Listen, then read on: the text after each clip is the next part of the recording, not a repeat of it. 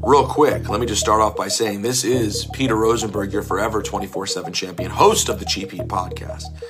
And I want to shout out the Will Wonder podcast. You know what I wonder? What amazing takes will be given today on this show?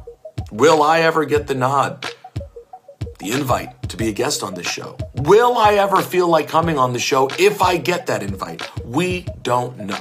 But you're checking out the Will Wonder podcast. What's up, everybody? Episode 94 of the Will Wonder Pod. Thank you guys for coming back all of these weeks. I hope you're enjoying 31 Days of Halloween. This would be day 5, and we'll get to what movie we are covering here shortly. But put out 4 so far. I hope you've enjoyed those. There's more to come, obviously, 31 days total, and I'm having a lot of fun with it. There's going to be guests, like I said last week, on and off. So hope you're enjoying it. Let's see, what has been going on with me? My wife and I actually finally celebrated our 6-year wedding anniversary this last week and went to Park City and went to their wine festival. Had a lot of fun. There was good food, just delicious wine.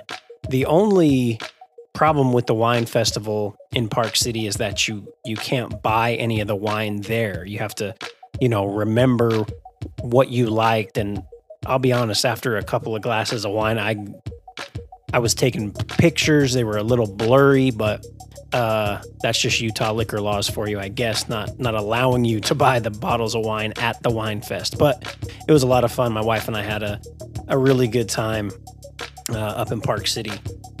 Let's see. To be honest, that's about all that's new with me. I mean, we started a new month, October, my favorite month. But other than that, not much else going on. Let's get into some sports talk. So NBA preseason has started. The only real note to talk about, I don't like to get too involved in preseason or even really discuss it, but there was one game that stood out to me. And if you watched any preseason basketball or just paid attention to anything, you know exactly what I'm talking about. The Phoenix Suns lost 134-124 to the 36ers. That's right. Adelaide 36ers. Craig Randall, the guard for the 36ers, had 35 points. Now, I know what you're saying. Who the hell are the 36ers? That's what everyone was thinking. And how does a team like the Suns lose to them? Might be a tough go for the Suns this year. And by the way, they are out of Hindmarsh, South Australia, the 36ers. So, yeah, I don't know. We'll see. We'll see what happens to the Suns this year. And you don't want to put a ton into preseason, like I said, but goddamn, no bueno. Major League Baseball playoffs start Friday. Very excited for that. Very excited for my Cardinals. Albert Pujols continues to do work in his last year in St. Louis, which is really fun to watch. I hope St. Louis goes far, but you never know. You never know with the playoffs in baseball, but it's a fun time for sure. Let's get into NFL now. All right, week 4. Eagles, Jaguars. Eagles go down 14-0 early, and then you get 4 fumbles from Trevor Lawrence. Eagles look great. I did pick them to win the NFC East early, but I would say this. No one wins the Super Bowl in October. We'll know more about all the teams in late November, get a more clearer picture, but man, the Eagles look tough. They come back and just put a hurting on Lawrence and the Jacksonville Jaguars to move to 4-0. What other notes do I have here? I think I was wrong about the Panthers and Baker Mayfield. They aren't good, at least through 4 weeks. Sure, it could be like a fit problem. It could be that they're just getting to know each other, but I don't think that's what it is. I have officially sold all of my Baker Mayfield stock. It was like Dogecoin. I bought a ton of Doge. It went up, and then now it ain't worth shit. So I was wrong. And I'm man enough to admit it. So there you have it. One thing I am more confident about is that the Colts aren't a good team. I have no idea how they beat the Chiefs, but the Colts aren't good. And they play another team that isn't very good this week in Denver, and we'll get to those picks here in a minute. You know who is good, though? Kansas City Chiefs. The way they annihilated the Bucs was really eye-opening for me. Sure, the Bucs came back slightly, but man, Patrick Mahomes looks amazing through 4 weeks, and the Chiefs are pretty scary, to be honest. Speaking of scary, the whole Tua thing is awful. Yes, it's going to affect the Dolphins on the field. Obviously, Teddy Bridgewater is their backup. But even more, it's very scary for Tua himself. They cannot let him come back any earlier than, I would say, 4 to 5 weeks. It's very irresponsible of the Dolphins. They already fired the person who, was the responsible for saying he could go back. And it's just going to be bad from here for them. Hopefully he has a speedy recovery, but again, 2 concussions in a week's time is not a good look. And I know they said he didn't have a concussion, but if he didn't, what the hell was it then? That third week where he could barely walk. It was scary. Okay, my Washington Commanders aren't bad as they seem. The offensive line is awful, though. Wentz gets killed early in games and then just throws bad balls after that. I was listening to Trent Dilfer discuss quarterbacks in the league, saying that about 75% of the QBs in the NFL, when they're hit early and often, can't seem to get their games back on track, throw a lot of bad balls and a lot of picks. 100% that is what is happening to Carson Wentz. I would never say he's a great quarterback, but he's a lot better than what he's shown, and it's been very, very ugly, and I hate it. I hope they find a way to figure out how to block for him, because these past 2 games, he has been lit up. And I don't want Taylor Heineke back. If they can't figure it out, though, I'm assuming my guy Riverboat Ron may be fired very soon. All right, last thing from week 4. I want to apologize to the 49ers and their fan base. They dismantled the Rams Monday night. I did not see that coming. But then again, the NFL has been very, very weird so far this year. So, fuck it. Here we go. Week 5 predictions. Might as well slide right into it. Here are the picks for week 5 of the NFL season. So, as you know, there are 3 of us who discuss the NFL here on the Will Wonder Pod. Myself, Hoop, and Chacon. On the weeks they aren't on the show, I ask them to send in their picks. So, here we go. Hoop and Chacon both have the Colts over the Broncos this Thursday night. Both teams are bad. Really bad. I went with the Broncos, though. I won't be watching Thursday night football, though. There's a lot of other things I'd rather be doing than watching 2 awful teams play. And yes, I know, I'm a Commanders fan. Come at me. It is what it is. All 3 of us picked the Packers over the Giants. Hoop and Chacon both have the Lions over the Pats, but I'm actually rolling with the Pats, and I know there's an issue at quarterback with Mac Jones being hurt and Hoyer being hurt, but I think Zappe will be just fine. And the way that they played the last game fairly close, I feel confident that they can beat the Lions, because the Lions, unless they're playing my Commanders, find a way to lose. All 3 of us have the Chargers over the Browns. All 3 of us have the Jags over the poor Texans, but just to feel bad for those guys. All 3 of us have the Bucks over the Falcons. All of us also have the Bills over the Steelers. Chacon and I have the Dolphins over the Jets, while Hoop, the biggest Zach Wilson guy in the business, is rolling with the Jets. All of us have the Vikings over the Bears. Chacon and I have my Washington Commanders over Tennessee, while Hoop is rolling with the Titans on that one. All 3 of us have the Saints over the Seahawks. All of us have the 49ers over the Panthers. Again, I sold all my Baker Mayfield stock, so I don't even care anymore, right? Hoop and I have the Eagles over the Cardinals, and no surprise here, Chacon has the Cardinals winning. He really doesn't like the Philadelphia Eagles, if that wasn't clear last week on the pod. Chacon and I both have the Rams over the Cowboys, and Hoop has the Cowboys winning, surprisingly. You would think it would be the other way around, but it wasn't. Sunday night, we have a fun one. Hoop and I both have the Ravens over the Bengals, while Chacon is rolling with Joe Burrow and the Bengals to win. Monday night, all 3 of us agree that the Chiefs will beat the Raiders. Man, moving the Raiders to 1-4, it'll be tough for them to come back from it, but I still think that they can make the playoffs. I'm going to stay with that for at least another 3 weeks, and then I'll revisit that. All right, that rounds out week 5 predictions for the NFL. So what do we have coming up on this episode of the Will Wonder Pod? Well, my guy Kurt Pruitt joins me and we discuss the Blair Witch Project for day 5 of 31 Days of Halloween.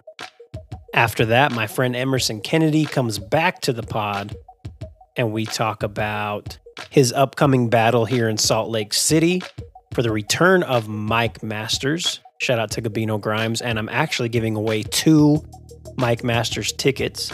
It'll be Saturday, October 8th at 6 p.m. in South Jordan at the Wingnuts. But you'll have to follow the Will Wonder Pod Instagram to get the details on how to win those tickets. I'll be giving them away Friday, the 7th at noon Mountain Standard Time. I mean, Mountain Standard Time, obviously, unless you want to fly in from out of state to watch this, which is cool too. I'm happy to give you those tickets. But again, make sure you follow the Will Wonder Pod on Instagram to get details on how to win those tickets. Anyways, back to Emerson Kennedy. We talk Mike Masters. We talk Gray Area. We talk Last Second See. We talk a whole lot of other things. It was a really fun interview. Was a lot of fun to catch up with him because I haven't had a long discussion with him since the last time he was on the podcast, which was episode 24. So it's been quite some time. He also plays some Will Wonder Pod Hurdle. So stay tuned for that to see how well or how bad he does.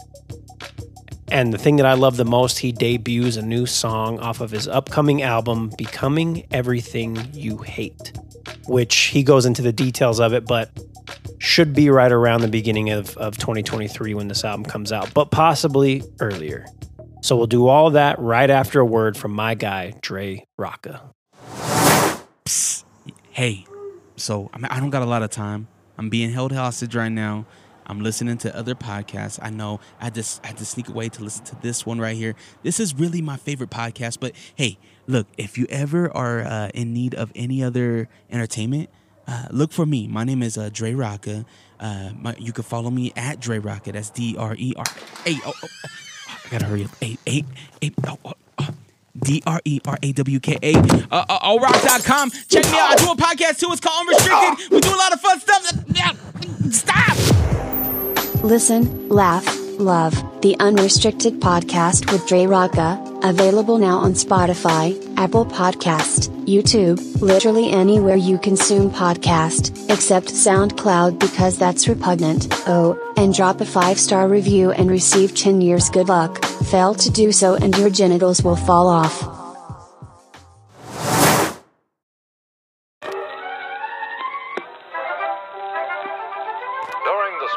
Time of the year, there are a few guidelines all ghosts and goblins should follow. Always stay on sidewalks. Never go to a stranger's house. And never go out alone.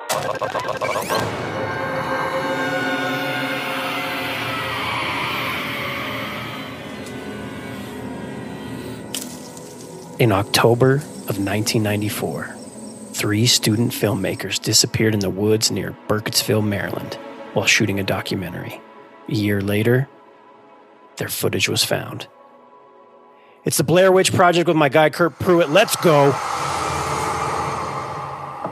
This is my home, which I am leaving the comforts of for the weekend to explore the Blair Witch.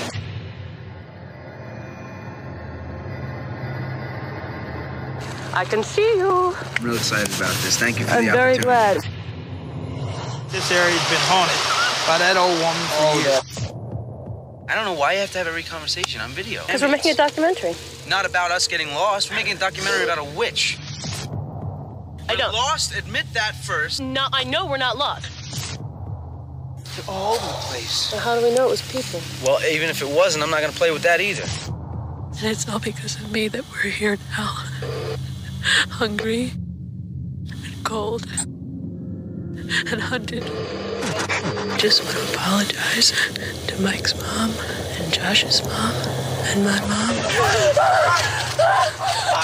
Tell me where you are, Josh!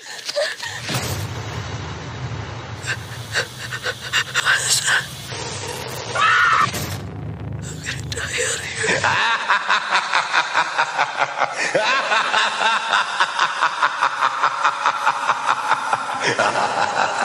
What up, Kurt? How are you, my friend? I am doing good, man. I'm excited to talk Blair Witch with you. Yes. So let me get into the film just a little bit. The Blair Witch Project was released everywhere July 14th, 1999. It has a runtime of 81 minutes. It had a budget of $250,000. Kurt, do you want to take a guess on how much this film made? A lot more than that. Yeah, $248.6 million. So, roughly. So they spent 60 and made 248 million. They spent 250,000. 250,000 and made 248.6 million. Oh my gosh. That's got to be one of the best turnarounds ever, right? Yeah, so some solid numbers on that one. Solid ROI in the business that we're in. Solid ROI. It's rated R for strictly foul language. So, I mean, it's kind of interesting. Here's a synopsis. 3 film students vanish after traveling into a Maryland forest to film a documentary on the local Blair Witch legend, leaving only their footage behind. So, Kurt, before we break down this film a little bit, I remember vividly my first time seeing this movie. This was my second summer going out to visit my family in Memphis. I was 13 years old, and my cousins took me to the movie theater to see this. So it had probably been out for like 3 or 4 days. And people were losing their shit. People were yelling at the screen, screaming.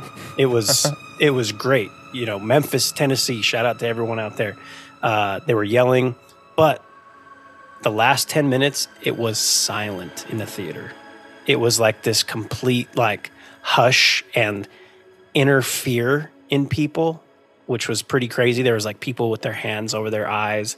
I wasn't one of them because I was, still am a weirdo, but I was a little weirdo at the time, a younger weirdo. But it's so good. Do you remember the first time you saw this movie? I don't remember specifically, but I do remember the phenomenon that came with it. This is one of the first movies that had, not one of the first movies, but the modern movie. I think The Exorcist probably did this way back when, but also the modern movie of this is an event. Do you know what I mean? This, the marketing they did behind this, and it became almost like a urban legend in itself. The movie itself, I guess the idea of the movie became bigger than the movie than itself, if that makes sense. Yep. Reading back on, it was early internet days, so they were able to make these blog posts and a whole documentary about the documentary, quote unquote, that was being made about the people who were lost. They made it seem completely real. No name actors.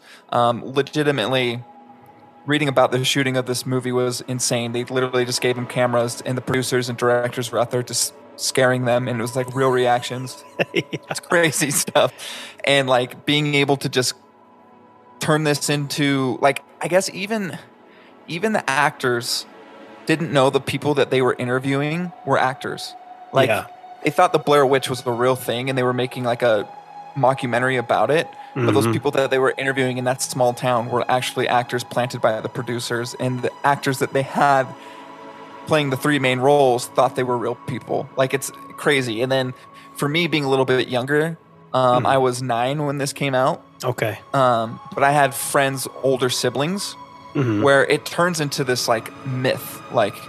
No, you can't. You talk to them about scary movies, and they're like, "Oh yeah, you should see that one. It's way scary." Blah blah blah. And then you bring up Blair Witch Project, and they get serious. Yeah. And they're no, gets quiet. No, you can't see that one. It's too scary. It's real. It really happened, and it's going to give you nightmares. You can't see that one, and it builds this up in your head that it's this huge thing, and it was crazy. It's crazy. Yeah, the way I remember finding out about it, that it was coming out, I remember seeing the trailer, and I think honestly I saw it during watching SmackDown or something on UPN. And I was like, wow, that looks great. And I loved horror films. Then I started to look up stuff because, again, it was very early internet, so dial-up internet. Starting looking up stuff after the movie had come out, and I saw the fake blog that they created, and then all the fake backstory that they created on it. It was pretty ingenious. They had, didn't they? Don't they have scan upload photos of the lady's diary?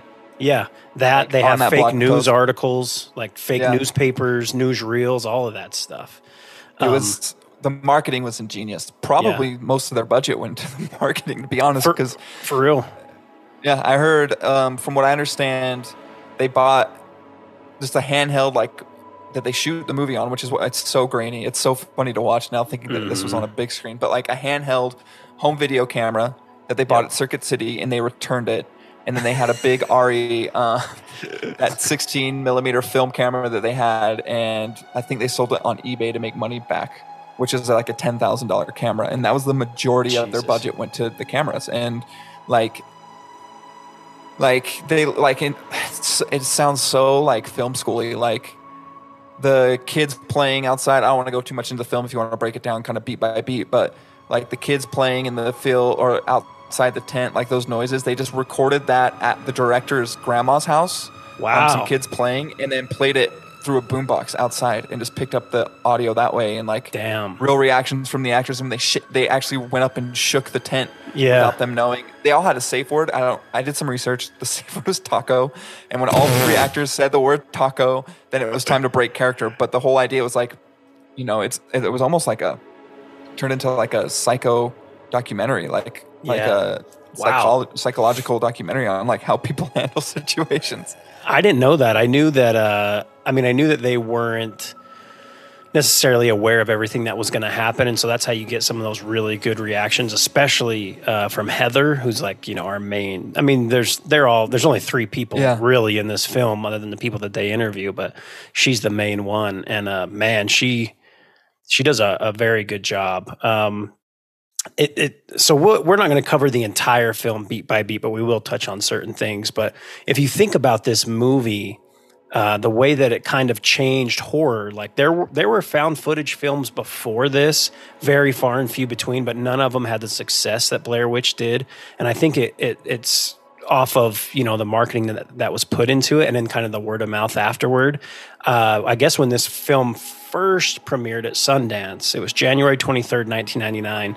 And everything that I had saw and read, and I remember hearing back then, like on Entertainment Tonight, was that the movie ended, and we all know how the movie ends, and the lights come on and everyone's just silent, and they're like, what the fuck did we just watch? And then the three actors come up on stage, and people are like, what? Just tripping out. If you think about the movies that came after this, found footage, and like kind of the legacy it created with Paranormal Activity, I mean, there's a lot of others that are even like slasher found footage films, all kinds of stuff. And yes, believe it or not, Kurt, this movie even inspired the Doug and Dan Witch Project, which came out in 2000.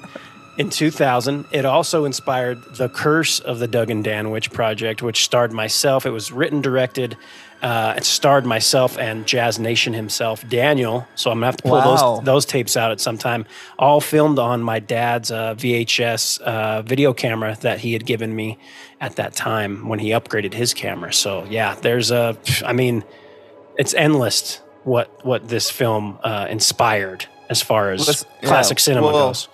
The listeners can't see the Zoom right now, but there's a little gold statuette behind Doug, and I'm assuming that's where it came from, as Best Picture that year? Correct. Best independent. Cool. Best independent. Okay. Interesting. Wow. Yeah. But yeah, it was great. Anyways, I do love, you know, we talked about the backstory a little bit, the mockumentary that it had. The actors do such a great job. That end scene is so, I mean, the last 8 to, I think I timed it when I watched this over the weekend. I think it's like 10 and a half minutes. That last 10 and a half minutes is insane. Where did you start that last 10 and a half minutes? When, is it Josh goes missing? So it's when she wakes up and she starts that camera, and then they can hear him. So that's that part. I love the, again, it's very low budget, so they're just out in the woods somewhere. And the way that they had the sticks and the rocks, which just gives you like a creepy vibe, knowing that they're not, they think that they're pretty much out there alone when all that stuff starts popping up. But what are some of I want to know what are some of your favorite parts of the film? Just like, they do a really good job. I think going back to this movie, we talked about other found footage flicks and horror in itself, and like just a low budget horror movie that was highly successful. They do the delve into madness really well. It's not like rewatching it, it's definitely not a perfect movie anymore. Right. It's aged, right? Like it definitely feels old, but like the subtle, like there's just the subtleties through it where they slowly kind of delve into madness and realizing they're not alone. Like at first they say like they keep referring to like rednecks or hillbillies out there with them. And finally they're like, or whatever else. They start throwing in or whatever else, and then they're finally just fully on admitting there's a witch out there. Yeah. Right? I like that. I think the subtleties and things that made it so believable, which also probably helped the allure of the film of it, the urban legend of it being a real found footage flick is like, those they talk about the 5 whoever it was, soldiers or whatever, went missing, and then they found the tombstones for them. They were just rocks, piles of rocks. Okay, that's way believable. And then 3 piles of rocks outside their tent the next morning. Okay, that's way believable. Those creepy things hanging in the trees that are just like the dolls or whatever that they made by hand. Human stick. Yeah, and like the devil-looking stuff. It's all super believable. I don't know if you remember this. Like, I remember after this movie came out, like, people like to mess with other people. You go out hiking as a little kid and you'd find those things hanging in trees. You're like, oh my gosh. Oh yeah. This is creepy. Yeah. For the rest of my life, it really, anytime I was in like somewhat of a camping situation where it was real close to, I mean, let's be real. I never really camped, but you'd be like close to the woods at a campground and be like, all right, let's just stay over here where we can see things, not go into the woods. But yeah. Right. Creepy. But I just think it's the subtleties and realness behind it that made it so successful and so believable. Yeah. And then, I mean, I'm sure we're going to break down the ending because it's insane, but like even the subtleties of like when she's not telling, Heather's not telling Mike that she found that new stick of stuff wrapped up in Josh's shirt, and she opens it up and it's hair and teeth. And it's so terrifying. So terrifying, and it's so believable. And her reaction to that is unbelievable. How she's so shook, shaken up. She's ready. Like it clicks her to get out of there ASAP too. But she still won't tell Mike what she found because she knows like it'll ruin it for him. But it's just great. I love the everything that you mentioned. I also really enjoyed, and it's something that I kind of forgot because I probably haven't rewatched this, and I mean I'll watch it if it's on like TV randomly, but I haven't really sat and really fully rewatched it. But I love the way, and you already commented about the cameras, but how they'll have that black and white camera and there's no audio tied to it. So you're seeing things, but you're hearing the audio from the other cameras or that they're recording. And that was good. I love that. And it comes in full form at the ending. Exactly. Right. It's unbelievable. Yeah. So on these reviews, I do, and you kind of helped me with this. My wife did. I asked a bunch of people what they would want to know about if I'm reviewing a horror film. So one that a lot of people said is, why wouldn't people like this movie? So there's a couple of things that I added here, and you can feel free to add anything that you would like as well. Thank you. Wife just, you know what I mean? A little soda. Taco Bell? No, just a drink. Oh, there she is. Where's your camera at? It's right there. Oh. Yeah. I'll have to edit this whole part out, but no, dude, you need to get the. You need to get you need to get the Taco Bell sponsor for this. I know. Pod is brought to you by Taco Bell. But a couple of reasons why people may not like this movie. So one, you touched on for a moment, is the camera work. So if you get motion sick, this may not be the film for you. A lot of jerky camera because it's all handheld stuff. There are some slow parts in the film that tend to drag out a little bit, but I think that all gets made up for when the real shit starts to happen. But it is kind of slow in certain areas, so that was kind of tough. But those are the only two things that I really thought that, okay, maybe people wouldn't like this. Is there anything that stuck out to you or where you think someone wouldn't like the film? Yeah, I just think the pacing of it, that's when we're talking about how it's aged. The pacing of it isn't as like I don't know. They're usually in these horror movies. There's enough carrots to like get your adrenaline going. Yeah. And it really doesn't happen until like the last 25 minutes to even like 8 minutes, like you said, where you're like, okay, this is freaky. It's more, it's more of like a really slow burn, and you feel like there's a lot of unimportant things and yada yada. Apparently, they like cut the film in half too from the initial edit. Damn, which is crazy. Yeah. That'd be interesting to see that edit, the full, director's cut or whatever you would call it. That would be interesting.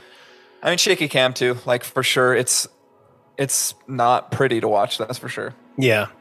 Yep. All right, let's get into. I mean, you have different scenes throughout the film that are creepy. You touched on the when they're in the tent, they hit it. So, someone hits it, and you hear the kids. That really sticks with me. But there's nothing quite like the final scene where I mentioned about 10 to 11 minutes or so. So, and obviously if you've never seen it, turn this off now. You go watch it, right? But I'm assuming everyone has seen this film by now. Josh had gone missing. There's Heather and Mike. Or no, sorry. Did I mess that up, didn't I? No, you got it. Josh goes missing. Yeah. Okay. So Heather and Mike can hear him at night. They can hear him, and so they go looking for him. And it's just very intense, again, with that black and white camera with the other camera. And throughout this cabin, this house in the woods, they can hear him, and they're running, and then we get to the point where and this part really sticks with me too, and again, because I remember vividly just watching this movie in the theater and everyone being quiet after the whole theater was so goddamn loud talking to the screen, and it was just I'm reading The Exorcist right now, the book. And there's a line in there that I love, and it's called, "There is a silence like weighted dust." And that's what this was. Yeah. That's what it was like in the theater. It's like heavy. There's something there, but there's nothing there at the same time. Right. But that last scene where it ends and we see Josh in the corner, facing the corner, and then we assume person holding the camera gets hit with a rock, gets hit with something. That's how the movie ends. Yeah. And I'm not doing this justice. It is something that you need to see. Well, right. But you also have to go back to like the whole urban legend within the film of the Blair Witch and why that's so powerful. Because they're telling stories about, I think there was also a guy who got blamed for all the murdering of these kids. Yeah. I forget the name of it, and they bring him up later on throughout the movie that maybe it's really just this guy, but essentially he was under the influence of the witch, and you'd bring him out to this house and make the kids stand in the corner, look at the wall, and wait their turn to get killed. So that's like you go in, and through the whole sequence, like Mike's leading the charge, right? He's upstairs. Yeah, no, he's downstairs. I'm coming. And Heather's having a complete breakdown, but she's holding the 16 mil with no audio. So you're hearing Mike ahead of her, and then Mike gets hit in the head or whatever, and the camera falls. And so you're seeing her point of view, but you're hearing her screams throughout the house from a distance. Yeah. And it really creates this really weird, like super effective, like twist on things. Because you're like physically, like visually, you're seeing where she's at. Yeah. But spatial audio wise, you're where she's going to get killed. Like you're sitting in the trap with the witch or whatever it is. There's a lot. We can get into like the theories behind this movie and like where people think this went, but like you're sitting in the trap hearing what's going on, and she gets closer, you hear footsteps, and then you like for a split second, it's only for a few frames, you see Mike or Josh, whoever it is, standing in the corner waiting their turn to get killed, and she's gone. It's done. Camera's dropped. And then again, like you said, it's silence, because during the credits scene, it's just a shaky little credits in white on black. And it's just like, you kind of sit there for a second, like, what did I just watch? Like, it's crescendos through this whole 80 minutes. It's a crescendo up into this crazy climax where everything they said in the town with those town folks and the stories and the urban legends, like throughout the film, they're slowly peeling back and they're living out those stories that those people heard, kind of vindicating that the myth is true. And then at the very end, it ends in their death, which is just like, and this was also pretty new to like the everybody dies at the end.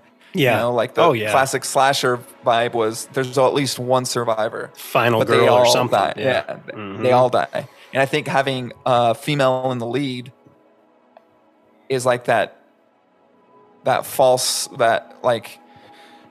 card that they can play because you think she's probably going to live. Yeah. Right? She's going to make it out at least. That's how the footage gets found. But no, she dies. Yeah. It's crazy. Yeah, you definitely need to watch that scene. If you don't watch the entire movie, watch that scene. Watch the last 10 to 12 minutes. It's really, really great. And I'm sure you can just find that on YouTube. But I would suggest watching the movie too. You just got to, like I said, we said there were some slow parts. I'm interested to hear though, because I didn't see anything about this. I did, a little bit of research and obviously watched the film, but what were some of the theories that you found? So the biggest one is that Mike and Josh are actually plotting to kill Heather, and it's their whole plot behind it, which is pretty interesting. Damn. There's a whole YouTube video, a channel, I think this guy's called Film Theories. I don't want to steal content or anything. He has a video on it that's 12 minutes long. It's pretty interesting. He kind of goes into the reason why this has got to be the actual reason behind it. But essentially, in her diary, she mentions that Josh is an ex-boyfriend actually, and he's trying to get back at her. And they kind of the biggest key is the map, about who had the map last. It's true. Because she keeps trying to go home, and every time they're getting closer, they do a map check and they get off again. Yeah, it's pretty interesting. That was a frustrating part of the film. And as a man, we don't want to admit that we don't know where we're going. I get it. Yeah, absolutely. Pre-navigation. There's a lot of frustration. I think every character goes through a moment where you're like, this dude's a dick, or this chick's an idiot. Doubt. She's so obsessed with getting this film that she stays longer than she needs to, and she starts filming it, and she doesn't want to go home yet. And then Josh, has a complete breakdown, and Mike, quote unquote, he admits to kicking the map in the stream because it's not doing him any good or whatever. And you're just that part, yeah. Oh my god, you're an idiot, dude. That's kind of a stretch too, right? Having that be a reason why they get completely lost is dude, just decides to screw them all over. Yeah. Which kind of goes into that theory that they murdered her because that's very true. That's the biggest one. And I think the other is just is it the witch or is it just a serial killer? Mm-hmm. Right. So, did you ever see The Curse of the Blair Witch? The Blair Witch 2. Sorry, The Curse of the Blair Witch was the mockumentary. Blair Witch 2 House. Oh my God, why didn't I have this written down? It might have been the worst Blair Witch. Because it wasn't found footage, it was an actual movie, right? Yeah, it was an actual movie. And Book of Shadows, Blair Witch 2. Yeah, I saw it one time. Might have been one of the worst sequels to any movie ever. And I think the only reason people saw it off the strength of the name. But this one, that had a budget of $15 million and made 47. So it still made a little bit of money. But holy shit, it's up there for one of the worst. Well, it turns into a full-on no, is that the newest one? Didn't they kind of reboot so they redid the Blair Witch, but it wasn't really in the found. It wasn't like the original. Blair Witch 2: Book of Shadows came out, and it all revolved a literal around sequel, right? Yeah, it revolved around the mythology around the first Blair Witch. The first movie had happened because they referenced the three filmmakers, right? Yep. Yeah. Okay. I remember it. Yeah. But it was fucking awful. So anyone out there, make sure you don't watch that one. Don't get it. Don't twisted. watch that one. Don't watch that one. And I think I did see the remake, the one that recently came out a couple of years back, but I honestly don't remember it. So that probably says how good it was. Yeah, I haven't. It's on Netflix. Maybe I can convince Emily to watch this one tonight. Yeah. Let's see. Where was I going to go? So great job by the actors. They make you feel, and like you said, they are pretty much just like regular people. They make you feel like they're just regular college kids, and you get frustrated with them. You feel bad for them. It's in different parts. You get scared with them. So they do a great job. Like you said, when we already touched on this, but the pacing, it's kind of slow. The scary parts are very intense, leading up to that very end. Anything else you want to add on the movie before we get into a few other things here? No, just the legacy of this movie can't be stated enough. Definitely a game changer. Yeah, no doubt. For everyone listening, you can watch the Blair Witch Project damn near everywhere. So Hulu, HBO Max, Peacock, Amazon Prime, Paramount Plus, all over the place. If you don't have any of those, you can rent it on other platforms. I'm sure it'll be on AMC Fear Fest as well. I didn't see the full schedule. I just saw the first 2 weeks, so I'm not sure if it'll be on later, but it wasn't in the first 2 weeks. So, Kurt, besides a new child on the way, which congratulations again, I'm sure Em is excited to have that baby just born. What else are you bringing to October, my friend? You're doing a couple of things, right? Right. So, we are bringing in a new kid, got a new house, and a new home now. And I am trying to do my first solo creative project. I wish I had a name for it. I wish you guys, terrible plug, named to be determined. But I am essentially just going to try and do myself a podcast based on scary stories written by myself, performed by myself. Trying to mess with the audio format a bit and see what I can do there. I'm trying to go for 4 episodes. 1 is essentially done. 3 other ideas are being written and recorded now. Just trying to get 1 out a week through October. Yeah, that's great. I listened to the first one and I really, really enjoyed it. So yeah, and you know, if you do come up with a name, you will come up with a name. Before this airs, I'll make sure to say that at the beginning, the intro of the podcast. Because if everyone wants to know, we are actually recording this in September because you know what? Right. There's a lot in October. There's a lot. But as Kurt has a lot, everyone's got a lot. You have a ton, right? Just every day. Yeah, every day. This will be literally every day. This is number 5. This is 31 Days of Halloween, day 5. So they have already heard 4 days, and then now they're going to hear 26 more after this.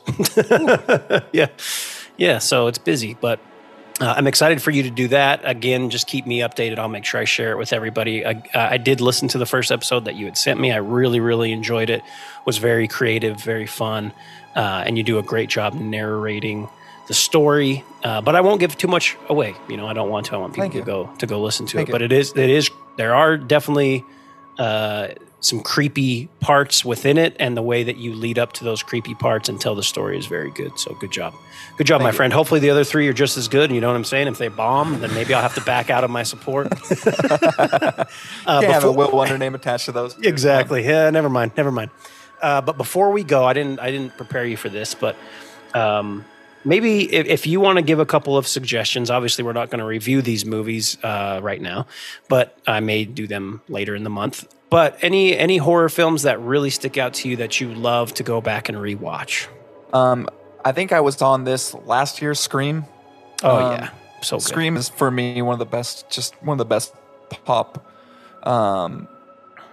What's the word they use for it? You're a sucker for a teen movie, and throwing that in. I am a sucker for a teen Wes movie. Craven, just like a pop culture. Gosh, what's the phenomenon?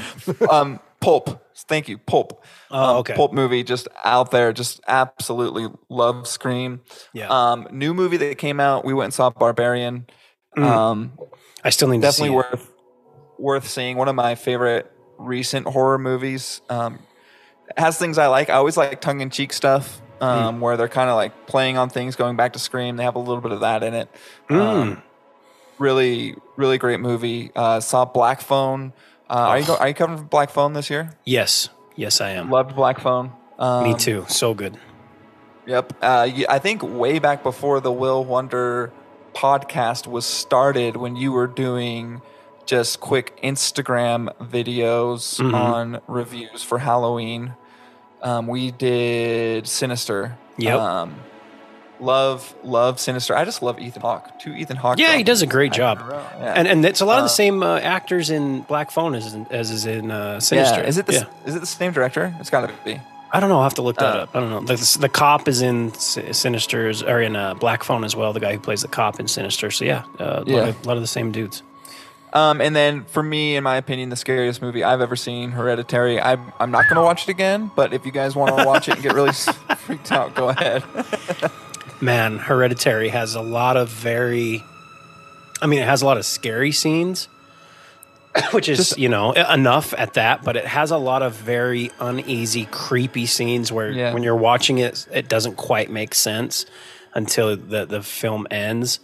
But Yeah, that I cannot get out of my head, and it's not even like a real scary scene in the film. It's just one of those creepy ones when they're at the funeral of the grandma, and there's the guy standing off to the side of the coffin. That's what the word I'm looking for.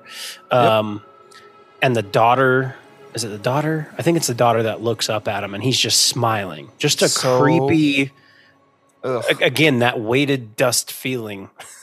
Where I'm like, what the hell was that? Yeah.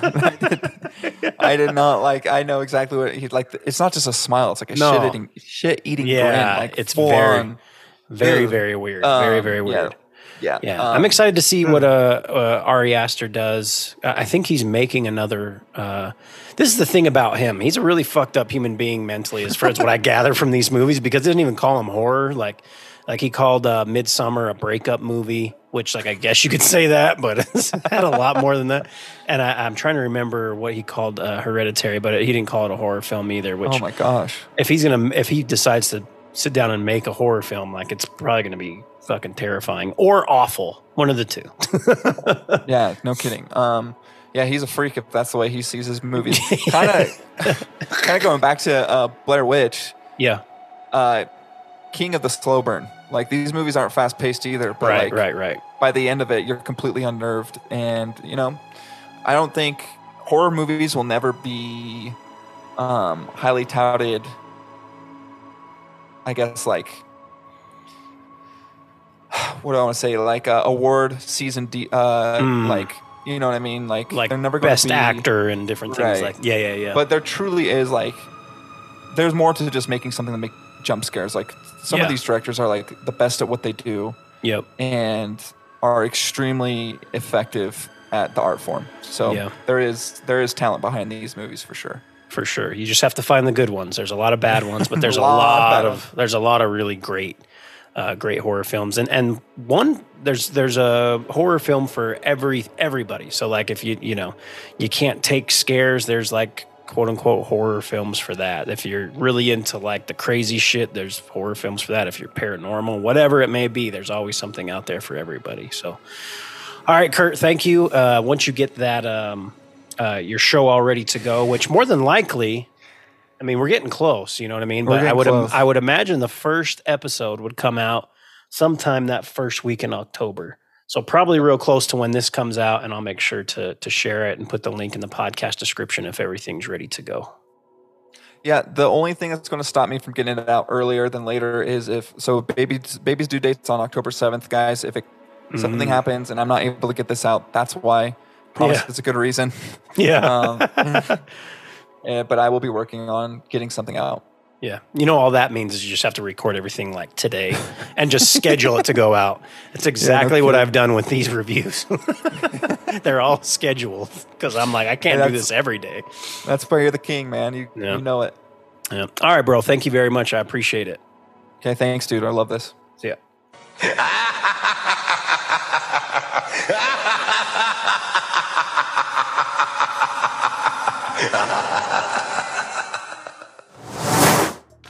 I'm going to jump in here real quick and give a huge congratulations to Kurt and his wife, Em, for having their little baby boy. Yes, it happened just a couple of days after we recorded that, 31 Days of Halloween.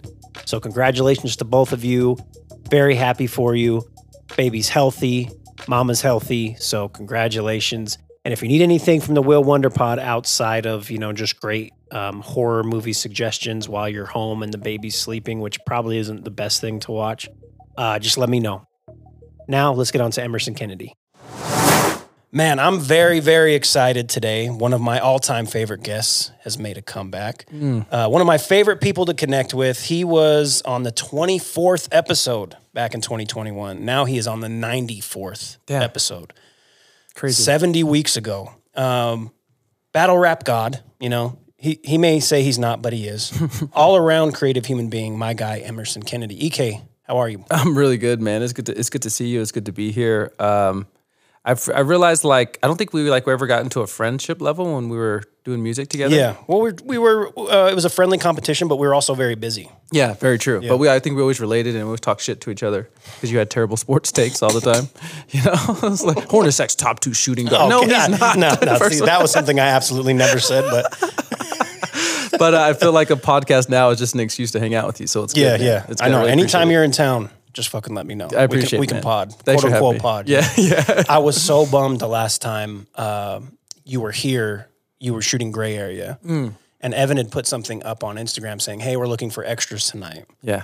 And I had an event to DJ, and never in my fucking life have I been so upset that I was going to get paid to go DJ somewhere. I was like, I can't cancel this. Yeah. Killed me. I always chase the money, man. Always get the money. We'll always be here. You know, we're not going anywhere. Season 4, I'll make, if you're doing it here, just let me know like a couple weeks before. I'll fucking cancel all my shit. For sure. Evan, who is our resident everything, he lives in Utah, so he's like, I'm sick of coming out to LA, so we're definitely going to be in Utah more often when we're filming. So we'll definitely reach out. So, you're in town for Mike Masters. Yeah. For the most part. We'll get to that soon. So shout out to Gabino on that. Yes, sir. But first, I want to go through a quick list of accomplishments. Oh, shit. Since the last time you've been here, okay? Okay, all right. Number 1, you've continued to do work against any and all competitor in the rap battlefield. I follow you. I watch them. Mm-hmm. So shout out to you on that. You, Sarah, and Evan have finished season 2 of Gray Area, which I really loved. You can get that on YouTube. Last Second C. If you look that up on YouTube, Gray Area is on there. And you're currently filming season 3. Yes. You started the public school education game show on the Last Second C YouTube channel, which is really fucking funny. Thank you. Have different battle rappers come on and ask them just shit you should learn in school. Yeah. The public school system has failed us, by the way. It only took 2 episodes to realize that. Yeah. It's been a little tough.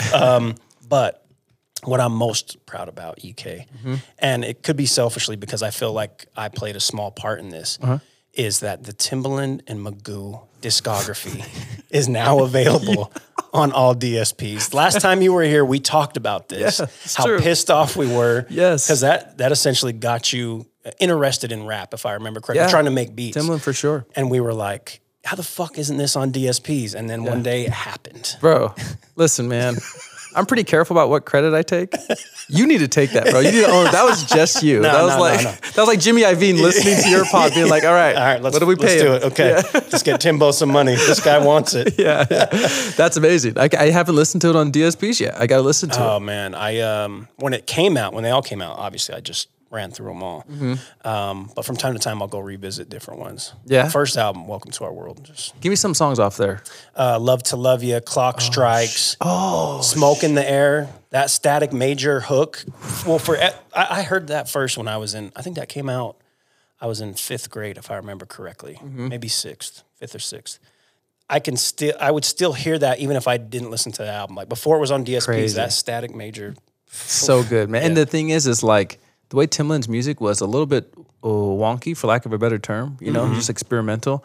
It sounded like Magoo's voice, was a Timbaland instrument. Yeah, because it was so quirky that it's like, man, this is the only person that can rap with Timbaland. Yeah, man, when the Clock Strikes is my shit. I gotta listen to that, man. I really love that. So good. Yeah. That whole album, and then the other albums are cool, but that first one just has a special place in my heart. For sure.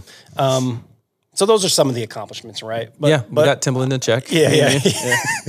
But besides all that, what else is new with you? What have you been up to? Ooh, man, I visit Utah probably 2 or 3 times a year when I'm not filming, and I have which we'll talk about a battle here next weekend, Saturday, the 8th, I believe. Yep. And this was the first time that I was like, man, I miss home. Home is in Utah, because LA, I've been there maybe 13 years. It still doesn't feel like home. God damn. I can't believe it's been 13 years. Isn't that crazy? Yeah. I love it. I love it a lot, but it doesn't feel like home, like Utah feels like home still. So I was like, let me go there a little bit early and just chill in Utah, see my friends. I always feel like I miss a friend or two when I'm here, because I'm always in and out. And so I'm scheduled to be here for like a week and a half, and I've been doing nothing but seeing friends, man. It's so nice. That's great. It's really, really nice, man. I don't know, I think my adulthood is becoming like embracing the things I was embarrassed about when I was young, and it's like, I was embarrassed a little bit about the shape of Utah, how it was growing up. And now I find myself missing it, missing some of the ideals here. You know, some of them are a little crazy, but like as in any state. But sometimes I come home to here and all my Utah friends are like, we're growing so fast. We're growing so fast. And I think they say that because maybe I live in LA and I'm like, is it the competition? I'm like, that's not what I want to hear. I want to hear like my Utah's the same, you know, like I still want like long lines out of the Maverick, you know, construction workers, you know, like that's my Utah, you know. I always wanted to stay like that. I mean, it's such a great place to live, so it's not going to stay that way. But yeah. As far as what I've been up to, you know, I've just been started working on an album again. And the creative process has been weird for me. I'm like we talked about off air. That like I got into a lot of hallucinogenics, psychedelics and stuff, and it's really allowed me to like kind of not only just like uncover certain traumas that I had, but been more free in the creative process too. And I realized how much I miss making music. You know, when I like was in my young 30s, I was like, if I'm not the world's biggest rapper, it's a fail. I got to think of something else. Yeah. And now that I've been creating other stuff, like that music bug has just been like missed it. Oh my gosh, it's just been biting and biting and biting until I'm like, all right, let me just start songwriting again. And I've just like fully like delved into it. So just working on an album and trying to release it early next year. Nice. So the whole time coming here and then preparing for this, that's one thing that was sticking out in my mind. Like, I wonder if he's going to put out music again. Yeah. You know, because I think I've told you this before, but you were so good, right? And I always thought you were one of the few when we were all doing it that could really go somewhere with it. And take it somewhere, and then obviously you have, right? You've gone the rap battle route, and you've also created a lot of other cool shit off of that, right? But I'm excited to hear your music. I want to see what it's like because I the last thing I remember, I want to say it was 2014. It may have been 15. I'm getting a little older, EK, so sometimes my shit I forget. Right, but was it I Meant to Call? Yeah. So that's the last thing I remember. Have you done anything since then as far as like album or EP? No, not album. I Meant to Call was my last album. You know what? I had an EP after that called Him and Hers. And that was about just a year after that. But ever since then, I've been doing so much screenwriting. Yeah. You know, that I haven't really delved into it. But that love for music, man, I tried to transfer it over. I tried to transfer over to screenwriting, which I very much love. Yeah. But that first love you have, man, it's hard to leave her at the altar, you know? And so it's just like, once I started trying to songwriting again and rapping in a different way than I was used to rapping, you know, I rapped in a lot of metaphor now, and I think my taste in writing has changed where I'm like, I just want people to be more concise, actually. You know, like I've heard a lot of metaphor rap that's really, really good. I've heard a lot of wordplay, but at this point in my life, I think something's really beautiful, and this is probably why I love pop music so much. I think it's cool if you can write a chorus on a napkin, man. Yeah. But mean a lot. Yeah. You know, like I think it's really important to be concise, but really, you know, meaningful in how concise you are. And that's what I've been trying to do in this project. It's called How to Become Everything You Hate. Because a lot of the stuff like that I've been growing into in my 30s, I thought as a kid, I'd be like, oh, I would never be that person. Am I the person saying I'm too busy to hang out? Yeah. You know, like, am I the person that's choosing like content over creativity? You know, like, so it's just me facing a lot of those things. I'm like, am I becoming everything I hate? Which might not be a bad thing. You know, maybe I had a different view when I was young, but it's mostly introspective. You know, it's kind of my journey into like adulthood or being a man or trying to think about what kind of man I want to be, you know. Man.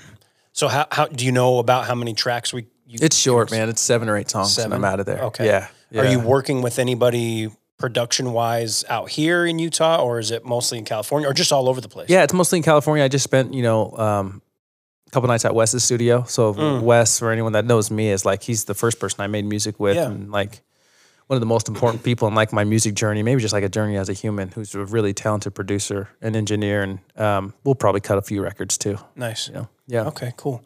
Well, I'm excited for that, man. Thanks, man. If you need, you know what I mean, anyone to help push it. Yes, sir. Got you. Holler at me. I got you. Yeah, you can get Timbaland money. You can get me money. Yeah, exactly. You know? I have powers. Yeah. I love that you're making music again in that sense, because I wonder what's the difference from going to, because in battle rap you have to have everyone's ear in such a short time and make it. There are metaphors, but it has to be very concise as well. Yeah. So what's the difference in that and writing a song? Ooh, for me, and this is not the case for all musicians, it's just what I've found. For battle rap, I'm writing a lot to please the crowd or the internet, you know? Music-wise, I'm writing to kind of like, just like do it for me, You know, I want people to like it. I'm not one of those artists that's like, I'm just going to put it out. I don't care if people like it. I definitely want people to like it, you know? But the main motivation is like, what do I really want to hear and what do I really want to say? You know, I think it's really beautiful that like Kendrick, who's basically Prince, you know, but a rap version of Prince and just like one of the greatest writers and artists of our time can just write a song being like, rich nigga, broke phone. And that's it, you know, like that. I think that's fucking beautiful, you know, like there's no metaphor in that. Yeah, saying so much, but saying so little. Exactly, you know, so I've really, really drawn to that. And I'm like, and that's kind of where I'm at right now, even with like all of my taste. I don't know, are you a big Atlanta guy? Do you watch Atlanta? I watched a little bit. I haven't stayed up on it. Okay, and the trend in TV is like a lot of surrealism, you know? It's like if you want to show that you have a crush on somebody, they'll do like this metaphorical painting of like something to make it artsy, whatever. And I used to love that, but now with like the trend in art that I'm making and what I look for, I'm like, I just want it to be direct, man. I really want it to be direct and let's not sugarcoat it. And I'm trying to, hopefully I can accomplish that, you know? Yeah. So you're saying early next year is the plan for that? Yeah. Yeah. It might even be earlier than that because it's, once I caught a bug, like you got to knock the rust off, man. You know? And I was like, oh yeah, I got to deliver this better. And I spend a lot of time with the delivery. I just like have a weird voice naturally. So I like try to like make it sound certain ways. Yeah. Okay. I think our voices always sound a little weird in our head. sound weird to art. Yeah. Like, you know? No, I feel you on that. 100%. So I've been trying to use my voice like an instrument too. So, so yeah, I'm pumped on it, man. I hope it's fucking good. Yeah. You know, that's the biggest thing. I'm like, I've taken such a break that I hope it's just good music. Yeah. You know, that lasts. Well, think about how much you've built your network since that last EP came out or the last album came out. Yeah. 8 years ago, right? Yeah. So are you nervous about the reaction from it? Or are you, I know you said you're not worried. You made it for you, right? But obviously you want to get good feedback. Are you nervous at all? Or is it just kind of like, I'll live with this because I like it? No, 100% nervous. Yeah, I stay nervous. I think as therapy taught me this, which is like a lot of people have feelings. People have feelings all of the time. The people that really struggle with them judge the feelings. You know, so like if you're feeling sad, you can beat yourself up by, it's already enough to feel sad, but you can beat yourself up and be like, why am I feeling sad? Why am I sad all the time? And that's like judgment to your feelings, you know? Okay, yeah. So the reason why I mentioned that is like, I had the feeling about making music and before I'd be like nervous if people liked it. And the fact that I'm nervous of making it, I'm like just happy that I'm nervous, you know? Like in my belief, if you've gone too long without feeling like scared, or joy or like nervous or anxious or something, it's like I don't think you're pushing life in any way.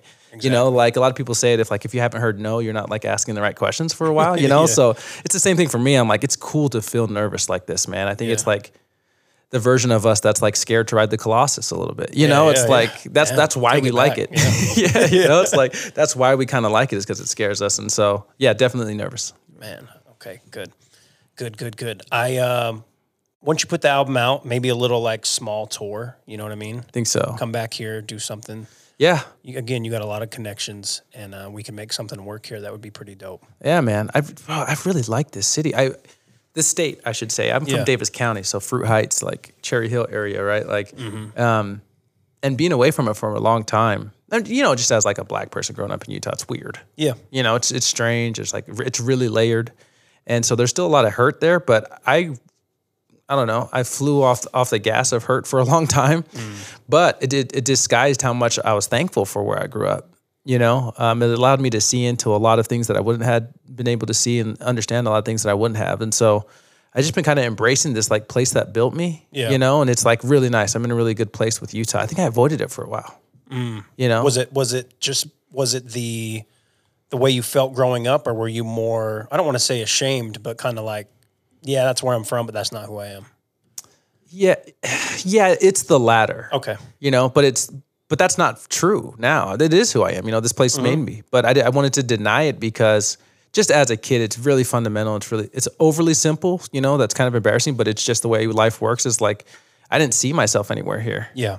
Let alone my skin color. I didn't see my thoughts or like dreams here, you know, just where I was. You know, there's definitely more popular areas, but I was in a small town and I wanted to create at a high level and be paid well for it. And I couldn't throw a rock and hit anyone that has done that. Yeah. I didn't have any proof of it, you know? So learned to kind of disdain where I grew up at just because my dreams weren't like mirrored there, you know? Yeah. Which is an immature way of thinking about it, you know? Like if I was more mature back then, I would just take the good you know, and just realize that every place has the good and bad, you know, but like, because now I live in a place where I see dreams come true every day, but people can be much worse to each other. Yeah. You know, so it's like, it's just the good and take. And now I'm just kind of in a spot where I'm really appreciative of this place, man. I really am, you know, and like and that's, we'll talk about the Mike Masters thing, but like this place taught me or gave me opportunities to start battle rapping, and battle rapping's been like paying my bills for a long time. I eat because of it, you know? Yeah. So I don't know, I'm just trying to compartmentalize it well enough, you know? Well, I love that you come back and you've come around to it, because I think last time we even talked about it, where I was like, you know, there may be that kid in Davis County who's just like you at that age. Yeah. Right. And doesn't see anybody, but if he knows you're from there and you just, you know, I mean, you make it known where you're from, he can see somebody that has done something that they wanted to do, whether it be in music or in film or whatever. But yeah, it is hard when, you know, they always talk about representation. If you don't see something there, it's hard to believe you can do it. Bro, I'm in like super liberal LA, where I get sick of it, you know, like, you know, everyone's like, there's a cause for everything now, you know? And I'll admit that I'm like, shit, this is too much, man. And I'm a liberal, and I'm like, I fucking hate liberals, you know? But because everyone's like, what's your speech at the Oscars going to be? You know, it's got to be about, you know? Boy, yeah. And I'm like, oh, is that that's who we're listening to? We're listening to Jude Law's take on social dynamics, you know? It's like, it's just a little like hollow, you know? Yeah. But in the like heart of it, when you bring up representation, there's some stuff I've seen that I'm like, oh shit, that movie literally changed my mind about that. You know, I saw this movie called Never, Rarely, Sometimes, Always. Okay. And I thought, as a man with a dumb man brain thinks, I'm like, I thought I can kind of conceptualize, not understand, but kind of conceptualize the trauma of like having to have an abortion or whatever. And this movie followed this girl from Pittsburgh, where it's illegal in Pittsburgh to have an abortion. She's 18, just slept with the guy, got pregnant, and she has to travel to New York on no money with no way to get back, no way to afford this abortion, and what she has to go through. And I'm like, oh, I was sitting in this 2-hour film feeling really fucking uncomfortable. And then it came over me. I was like, oh, I need to be sitting in this 2-hour film feeling really uncomfortable right now. And there has to be representation of this for someone who's a fake woke liberal like me, being like, protect women's rights, but it's like easier to say that than really understand that, you know? And I don't understand it, but at least a movie opens up perspective for me, you know? So yeah, when you say representation, I'm like, yeah, I know that's the core, and it's truly, truly important. And maybe there is another kid in Davis County like me, you know, but you know, where I live, people get to kind of get it carried away with it, you know? Yeah, so. Sure. Yeah. Because everyone has dreams there, you know, and everyone should have dreams, but that's like, you know. What was the name of the movie? Never, Rarely, Sometimes, Always. Bro, it's so good, bro. It's so damn, it's heart-wrenching. Yeah. You know, but it's so good. It's really damn good. Oh, I forgot how much of you're a movie head. That's why we get along so well. Yeah. Can I have a movie take from you really quick? Sure. What's the best thing you've seen this year? And it better not be some fucking horror movie, Will. Don't don't do Scream 9 or some shit on me. So here's the tough thing about this year. Okay. I've been very busy with this. Okay. All right. And when my wife and I have time outside of my son, you know, we'll hang out. We'll just do other things. Sometimes we'll watch a film. Like we're watching movies now just because it is October. Cool. Okay. You know what I'm saying? So it's all scary movies. Yeah, it's all scary shit. I'm trying to think of the last, man. Well, you're a dad now, so like the last thing is like Encanto or whatever that you've seen. If I have to watch the fucking Nightmare Before Christmas one more goddamn time. Nah, man, but it's been a lot of horror. If I'm going to be real with you, I watched Ty West's X. I don't know if you're familiar with him. Kid Cudi in it? Yeah, Cudi does a great job. They're filming a porno at a farm or something? Yeah, so they go to like this small town in Texas, and they rent a little side house on this farmland of this old like 80-year-old couple, and they're using it to film a porno. And you know, there's a director who we talk about dreams. He wants to make a porno, but like a beautiful, like cinematic porno in the late 70s. And then you have, you know, 3 women, 3 dudes. Cudi's the only guy that's actually in the movies. There's a producer, the director, and then 3 girls. And it's such a throwback to old horror. Cool. Where we don't really get that anymore. You know what I mean? But it's really smart, and it's shot. It was $1 million was the budget. Holy cow, that goes by quick. Yeah, and when you get Cudi, like I don't know what Cudi costs for a film. You know what I mean? But it's. And the main actress, her name's Mia Goth. Okay. She does a great job. Amazing, bro. huh? So you'd recommend it even though I'm not a horror fan? Yeah. I think you would appreciate the way it's shot, the way they cut, the way it's edited. Like this Ty West guy did all of it. Okay. And he got 2 other movies off of this one. Hell yeah. It ended up making like $15 million, which isn't like blockbuster, but it was $1 million film. That's dope. Yeah. That's really, really dope. So- how does your feel about, because I'm more thriller. Yeah. So give me your thoughts on Nope. I liked Nope. It wasn't my favorite Get Out was just incredible, like the way that he made that movie. I liked Us, but I really did like Nope. It was one of those things with Jordan Peele where you leave the fucking movie and you start thinking about other things within the film. Oh, You're cool. not really watching it. Yeah. But I enjoyed it. It wasn't necessarily scary, Yeah. but it was good. Okay. Yeah. All right. What did you think? You didn't love it. I'm tied as a brown person. This is like kind of O.J. Simpson, not guilty thing. In public, I have to say I like all Jordan Peele's movies. Yeah.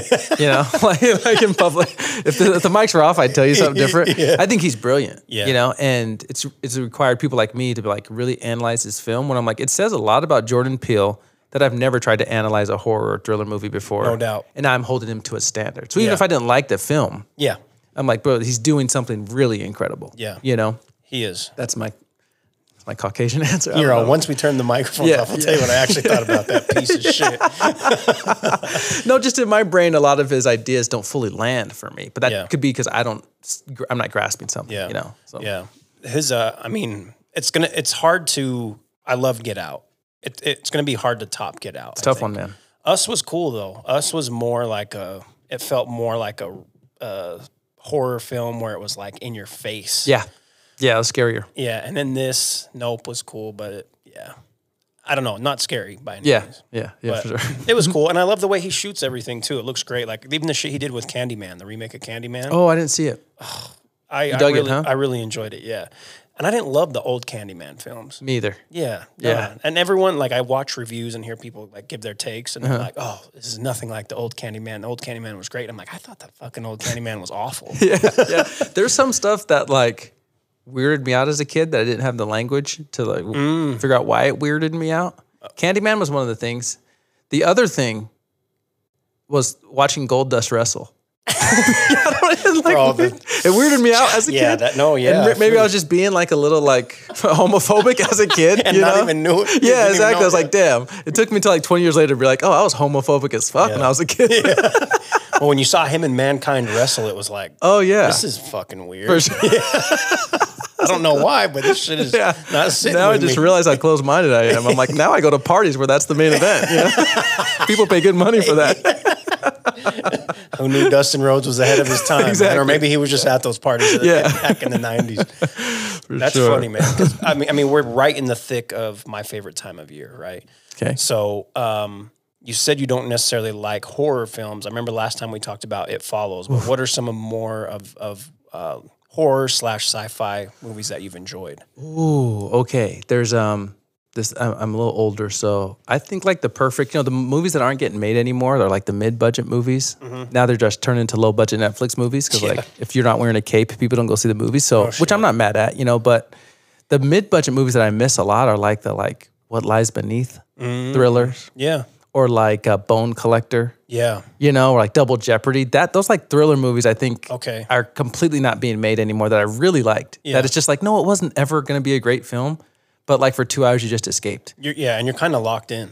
100%. Like it's Seven, interesting enough. Seven. Yes, interesting enough to like you don't want to move, but it's not going to like change your world. I just think like I don't know, but so many the emphasis being on TV series now. Mm-hmm. Now when I go to a movie, I'm like, oh, this is nice. I want to live in a world for just 2 hours. Yeah. I don't want to start Game of Thrones and realizing I'm going to have to know like 80 different cities, 300 Fucking character families names. and put the fucking subtitles on.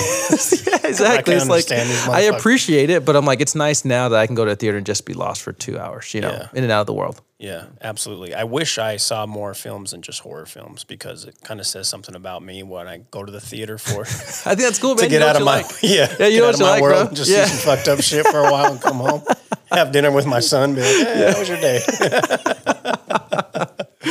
For sure, man. Well, okay, so season 3 of Yeah. Gray Area, you guys are shooting that now. Can you give me any idea of what's going on this season as compared to the last 2? Yeah, that's exciting to talk about.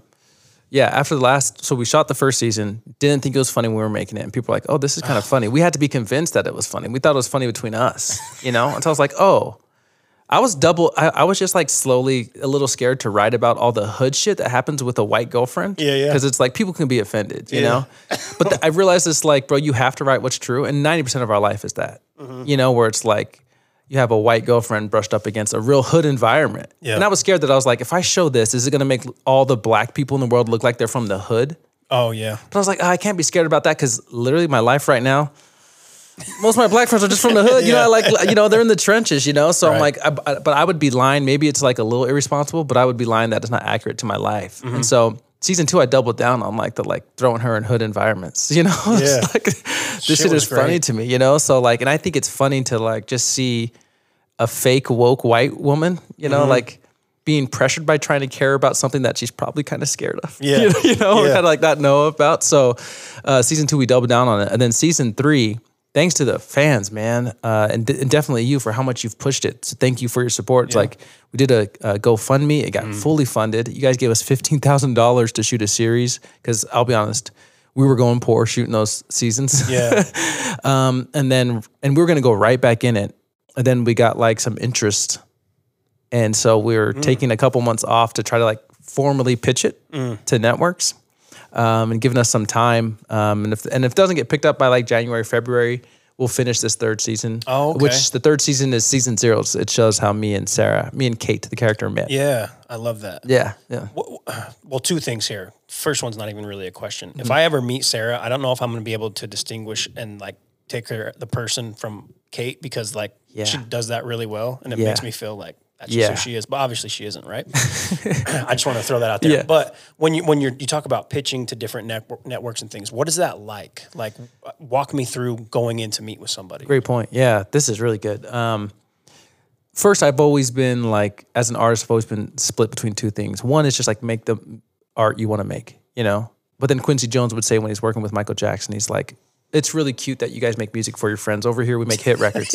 You know, like, and I think that's kind of cool too. Like, just like, I think sometimes artists are like, oh, I don't want to go mainstream because they're really afraid of success, you know, or really afraid that they want admitting that they want that success. So Gray Area was ours, and it was cool to just keep it going, and it would have grown. It was growing fast as it is, but at some point, it's like if we put all this effort into this, we got to give it its best shot, man. You know, I'm always scared of being like the kid that was cool in high school that's like now working at Dairy Queen. There's nothing wrong with that, you know, but like great shakes and I fucking love a Blizzard. You turn it upside down, it doesn't move. Forget about it.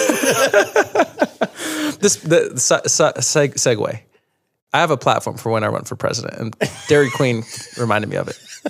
It's mostly food related, and my vice president role's open if you want to think about it. Okay. My platform is that all vanilla should be salted. I mean, I'm sorry, all vanilla should be bean and all caramel should be salted. Oh, all vanilla should be bean. Yeah, I'm with that. Yeah? Yeah. Oh, that's all that I have figured out so far. Well, we'll work on everything else, yeah. I can help push that agenda. Okay, cool. Yeah, that's all I have for now. No, but in terms of like trying to give it its best options, when you make a TV show, they have a thing called a pitch Bible, which is like 7 to 12 pages, depending on what you want to put in there, which is like a log line. So what's the log line for Will Wonder's show? Will Wonder has an approachable style and runs the gamut from anything from sports, entertainment, and everything in between. You know, that's your log line for the show, you know? Or like Breaking Bad is like the most famous one.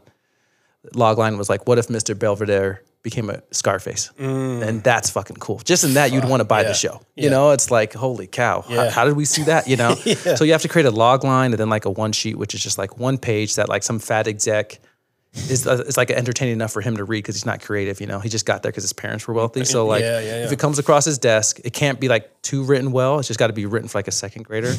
So we have to like work on gray area, you know, like what happens when this person from this place meets this person from this place. And then you go into like the main characters, the seasons. A lot of people will have up to 3 seasons. I think Stranger Things, when it got bought, had up to 4 seasons already planned out. Shit. You know, so especially in the series world, it's so competitive now, you know, and I've spent, you know, my first show that I sold to a development deal, I spent 10 months on the pitch Bible. This gray area one, because I got a little bit better at it, took us 3 months. And then we're working on what's called a sizzle reel, which is like a 90 seconds to 2 minutes of just like highlights of your show, telling people what it's about if they don't want to read. Okay. So and then hopefully the hardest part It's getting into a room or on a Zoom with someone that makes decisions. And then it's like, you got to be quick, man. This is our show. And everyone's like, what's your show saying? Why now? And why you? And as soon as you figure those three things out, it gives you a lot better chance, you know? Wow. It's like, why? What is it about? Okay, what's the meaning of it? And then like, why are you the one to tell it? Mm-hmm. You know, and if you know those three things, you're pretty solid. But then it's all like, it's still human error, you know? It's just like the person you pitched that day could have had a shitty day. Right.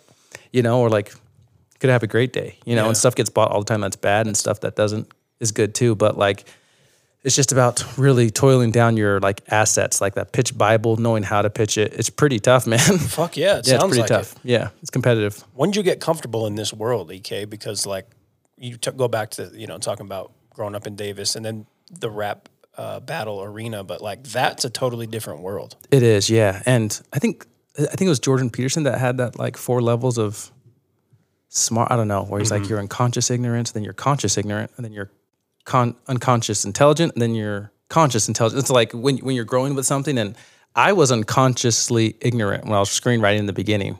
I was like, if I just have a cool idea, people will buy it. And if like anyone's listening that's a writer, I'm definitely not the end all be all, but like a lot of people will be like, I have an idea for a show. And I'll tell you now, like the idea does not matter, man. The idea is like the least thing that matters. Okay. It's always about the character story. And for the first 2 or 3 years, I was like, I got to come up with a cool idea. And that's not it, man.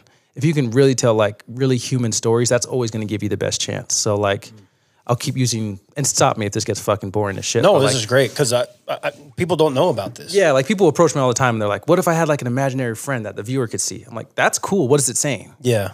That's a cool idea. I would watch that. But at the end of the day, you only watch a cool idea for like 20 minutes. Right. You have to care or not care about somebody enough to keep going, you know? Mm-hmm. So if you're writing, it's always, and if it's a human story, which are my favorites, it's always like your character has a want, right? And your character has a need, right? So are you a Breaking Bad fan? Did you watch all of Breaking Bad? Oh, yeah. Walter White was just like this scorned guy that missed out on a huge opportunity because he developed a huge company that he got bought out for very young, right? Mm-hmm. And yeah, the cancer thing is probably what sold the show. It's like he finds out he has cancer one day and he's got to get money and becomes a drug dealer. Yeah. But that went away. The cancer went away very quickly. Right. What was the real sickness was like Walter felt so unjust about what happened that he missed out on that huge opportunity. And that set him on a path to be like, I'm going to rule the fucking world with no end in sight. Mm-hmm. Right? So his want, and for anyone writing, this is literally how you write human stories. It's the coolest way to write it. It's like, you have to decide their want, which is definitely not the thing they need. Yeah, yeah. That's how humans are flawed. Then you have to decide their need. And the really good stuff, like Breaking Bad and a lot of others TV shows, is when the character thinks his want is his need. Mm. And that's TV writing. You know, Walt thinks that he needs a lot of fucking money to prove to his friends that like bought him out when he was young that he's a man. Yeah. And he didn't go have this like wasted intelligence on just being a school teacher. What he really needs is just to accept, you know, that we make mistakes as a human. You know, but the whole series is like his battle between his want and his need. And even one of the coolest parts of Breaking Bad where Skylar opens up that shed and she's like, there's millions of dollars. She's like, where does it stop? Mm-hmm. And that's like a manifestation of that writing technique. It's like, that's a manifestation of this is what you thought you needed. And it's really just a want. It's just sitting here going crazy. This doesn't end, you know? So just in like, this is a little like woo-woo, but like just in even like human experience, that's how a lot of people get depressed or go crazy. It's like they don't have a goal line. Mm-hmm. Some of my friends are just like, I want to get rich. I'm like, bro, that's not an end to anything. You're right. You know, like once you get $1 million, you're definitely going to want $5 million. Mm-hmm. You know, that's not an end if you just say you want to get rich. Like if you want to make sure your mom retires, that's an end goal. Yeah. You know, so just like that. Sorry, I'm going on tangents because I love writing so much. No, but this is like, good. But that's what I love to write, how to write stuff like that. But when you say, sorry to get back to the original question, like, how I got into it and how I got good at it, or not good, but I'm just like competent at it now.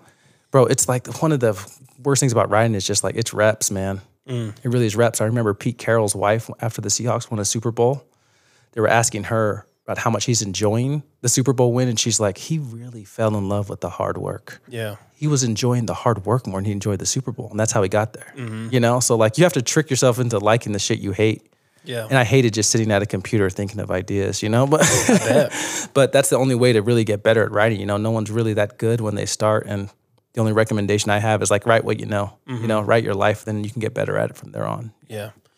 Do you, I'm sure, last time you were here, we talked about all different types of ideas that you had, different things that you were writing. Yeah. Is that still the case? Like, I know you're working hard on this gray area thing to possibly get picked up, but are you still writing other things? Yeah. There's always who's the really rich white guy that everyone quotes? Oh, Warren Buffett. Is he white? I don't even know if he's white. He's very white. Oh, he's very he's got some cool quotes, and he's like, he always makes a priority list of top 5. Yeah. With creatives, man, I really stick by it. If I didn't have a priority list, I would want to like nudge 20 different things a day that wouldn't ever get anywhere. Yeah. He's like, if it doesn't make the top 5, it doesn't make the list.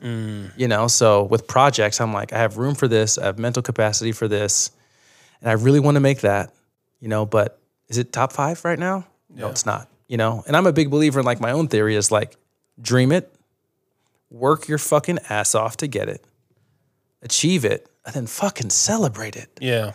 And then rinse and repeat, man. And I'm just like, maybe we're victims of being the Kobe kids, where it's like, fucking work your ass off, man. Yeah. Effort. Like we were raised off Jordan and Kobe, it's like, those were our biggest influences.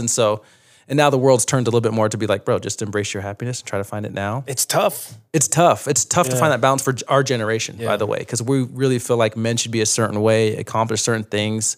Then they're like, bro, it's okay. It's just like, life's good. Yeah. It's a hard between finding hunger and complacency, Yeah. I ask a lot of people this that are doing cool things in their life. And I think you by far are doing some of the coolest shit, right? Especially coming from, years ago when we first met, but how do you, so you're focused on all these things, right? Working on gray area, you have your top 5 list, and I have a question about that to follow up after this. How do you stay focused on what you want in the future, but at the same time find a way to live in the moment? Ooh, man, that's a great, gosh, I wonder why your podcast is so fucking good, man. I watch so many podcasts, I'm like, that's a terrible question. I think that's why I watch like listen to Bill Simmons a lot. Because I think of a question and then he asks it. I'm like, oh, cool. He knows what his viewers thinking. So I have the story that everyone has that's my age. I did a lot of drugs. I did a lot of hallucinogenics and like mushrooms and acid. And I went to this one place called Area 15 in Vegas. It's off the strip in Vegas where it's like, back in the 70s, I think the hippies were right. They just didn't have money. They were broke. Okay. And nowadays, like the hippies have money. Yeah. It's kind of cool. It's like the Burning Man. It's like if the hippies saw Burning Man, they'd be like, what the hell? There's money in our like belief. So hippies with money built this like facility. And they're like, they kind of recommend to go on mushrooms, It's called Wink World, this little exhibition that we went inside of this place called Area 15. And you go into this dark room and there's a mirror where you're looking at yourself, but it reflects you. So you just see millions of versions of yourself. One of those things, Okay, yeah. The lights go out. And I'm on shrooms, very much so. I'm booming, and it's like this voice is like, humans don't understand the concept of forever. That's why they struggle with religion. It's why they struggle with heaven. It's like, we can't ever grasp the concept of forever. And I'm telling you now, the only thing that brings you close to understanding forever, and the only thing that lasts forever for humans, is the now. The present is always forever. And I'm sitting there on shrooms just like crying, It's like, holy shit. So they're like, if you can master being present, that's your forever, And bro, I've really taken that to heart. Now, no one's really perfect at it. Yeah. Because you worry, you stress, even happy things you're excited for. When you're excited for something, you're not living in the moment, Yeah. But there's a reminder that I have that like, ever since then, I feel like, man, I'm really, in terms of life, I've always wanted huge goals, and I've realized like that day, I'm like, man, this is all icing on the cake from here on out, man. Really proud of what I've done. I'm really proud of my relationships. And when I look around the people that are around me, I'm like, oh man, we've had some ups and downs, but the now is really what makes like, I've been like trying to get through the now to get through to the future. And I'm like, the future's going to come, bro. Yeah. It's how it works. It's always just going to come no matter what you do. And so knowing that and like having that moment, I've always been like, it's actually kind of fucked with how hungry I am to do stuff. It's like we talked about, it's a thin line that I'm like, I'm always appreciative of the now. So it takes a little bit pressure off of how much I have to work in the future, but I'd rather take it, man. Yeah. I'd rather take it of being proud of like, and being happy of sitting here right now doing this podcast and thinking about 100 things I have to do tomorrow. Yeah. So I'm not perfect at it, but I've gotten a lot better. The realization's been there. Yeah.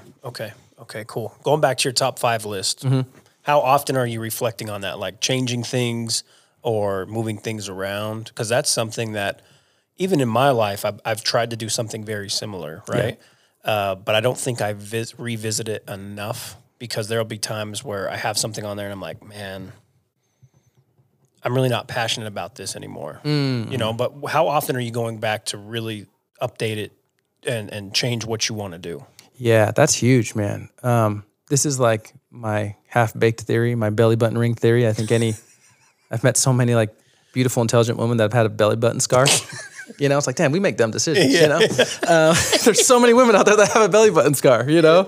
Yeah. Like, that's cool. It's a reminder of like a decision you just made on the whim. When you wore the low-rise jeans. Yeah, you know? But I say that because like as kids, we always want to do things, and they force us on, like in this society, to have a big goal at the end, which isn't wrong or right, you know? And some people can be predetermined, and that's how they bust their ass to get that goal. And some of it is just like, sometimes you were a 12-year-old kid and wanted to be a fireman. Yeah. And it wasn't really valid, you know? So only you can like really ask yourself that question. That's all about being in tune with yourself, man. My mom gave me a key where it was like, Assad, you can quit something, but not because it's hard. If you fall out of love with it, quit it immediately. Yeah. And you might miss it and it might be sad, but don't walk away from something because it's hard. Walk away from it because you fell out of love with it. That's easy for me now. I'm just like, oh, did I set that goal 2 years ago when I was in this space to prove something to myself, and I'm not in that space anymore? Yeah. Okay, I'm not in love with that thought anymore. I can add something else, you know? So that's just the question I have when my priorities shift. I feel bad though, because there's really like, I don't know, there's a lot of people that had a dream when they were 8 and they hadn't accomplished it. Yeah. And I don't know what to tell them, you know, or it's like, it's not even my space to tell them, but it's like, damn, man, do you still want that? Or is it just because that's like how life makes sense to you? Yeah, because that's what you thought you had to do this whole time. 100%. Like, this is a personal note, but like, this might be too personal, but we tend to do that on this podcast. Yeah. My mom, you know, my dad was abusive, and we were growing up in New York, and my mom just took us one night. Like, it went too far one night. Took all 7 kids to Utah. Yeah. You know? And my whole life, I wanted to sell out Madison Square Garden. I wanted to be a touring musician. I wanted to win Grammys. I wanted to become something really, really great. I was obsessed with fame, you know, and notoriety. And I just thought that was kind of our generation, which it is a little bit. Sure. People just want to be famous. They don't even care what it's for. Yeah. But in therapy, I realized it's because I viewed that act by my mom saving my life as a kid as like a heroic act, which it was, you know? No doubt. And I had to do something heroic back to justify like my existence. Wow. Isn't that crazy? Yeah. So I realized that in therapy, and like my therapist is like, your mom's already proud of you, fam. You don't have to do a thing. You just have to wake up. And I was like, oh shit, man. You know, like just like came over me. I was like, holy cow. Weight off your shoulders. Yeah, you know, and like now my mom is always like, I'm proud of you. And I'm always like, get a quivery voice when she says it. And shit. I'm like, cool. Thanks, Mom. Gotta go. I gotta head out. Yeah. Just like, I'm out of here, man. I'm gonna go fuck some bitches. Eat steak. Change a tire. Some pistols. I don't know. I got shit to do. Yeah, man. So yeah, it's weird how the psyche works like that. Yeah. You talk about therapy. You talked about therapy last time you were here. I think now it's different, right? When we were coming up, a lot of people didn't talk about going to therapy or even what it could do for them. I think now it's a little different, but you talked about that. What else has it helped you do or helped you understand about yourself? Ooh, man. I genuinely think all men in our society anyways are just like really scared boys to the core.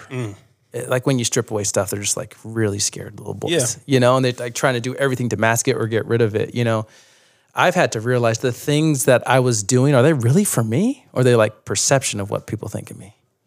You know, like that's tough for me, you know, and I hate to get too like space cadet, but that still plagues me a lot. It's like, do I actually want to do that? Yeah.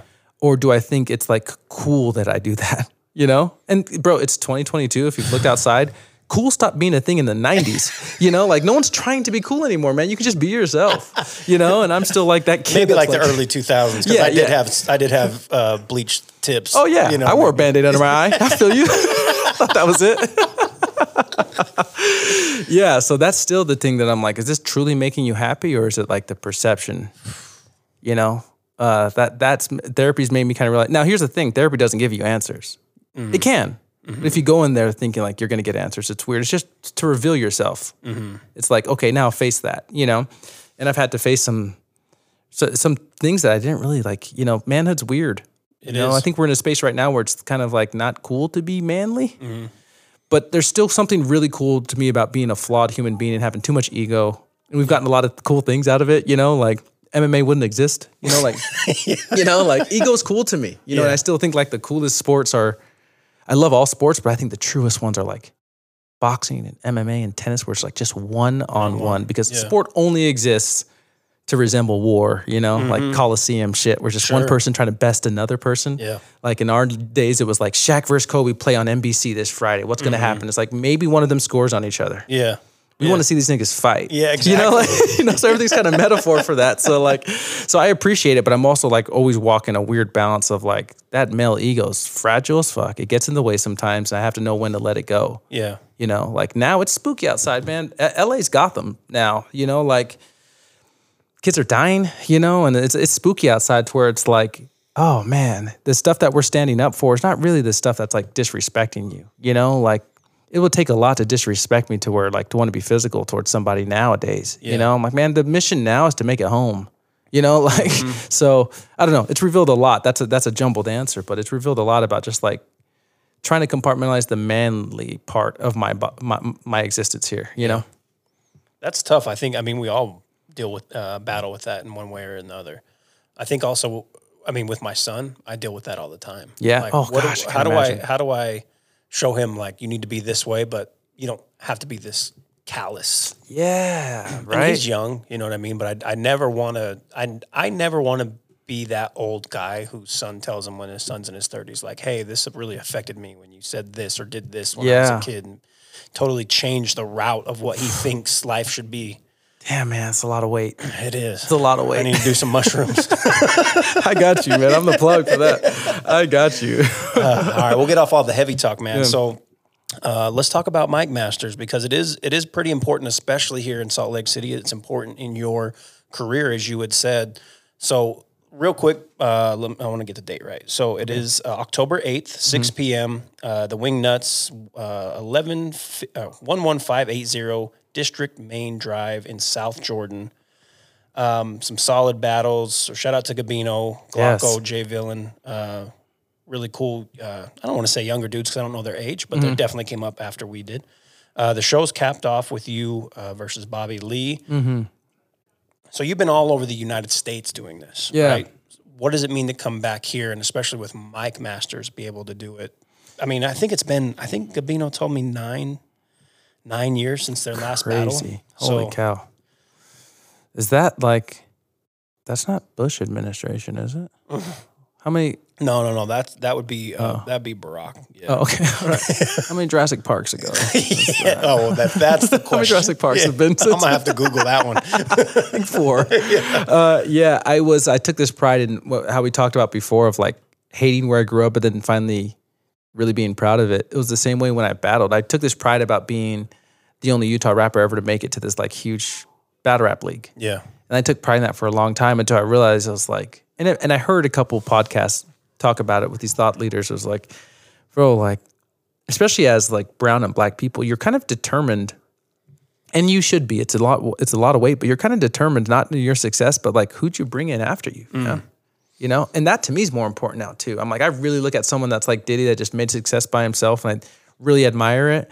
But I do love of like a Tyler Perry whose movies I don't really fuck with, but he's just like made a whole like studio and given jobs to 500 like minorities in film and TV production. I'm like, for sure. I would love to be defined by that, you know? And so like I made a switch about Utah. I was like, man, I've been boasting about being the only Utah person when really that's kind of embarrassing. You couldn't find any other people to bring out of that scene. Like, you know, like it's not where you're at. It's like who you've really came there with. And so shooting Gray Area, the sizzle reel for it, Gabino came by to be an extra. And I talked to him. I was like, bro, I would really love if Utah brought back a battle rap scene. You know, he's like, bro, I've been thinking about it. I have a battle booked with this guy. And I'm like, bro, let me help how any way I can. You need me to pay for a venue, whatever, do anything. And he's like, just battle. And I was like, oh, I would love to battle. I'll call my friend Bobby Lee, who's been on like URL before too.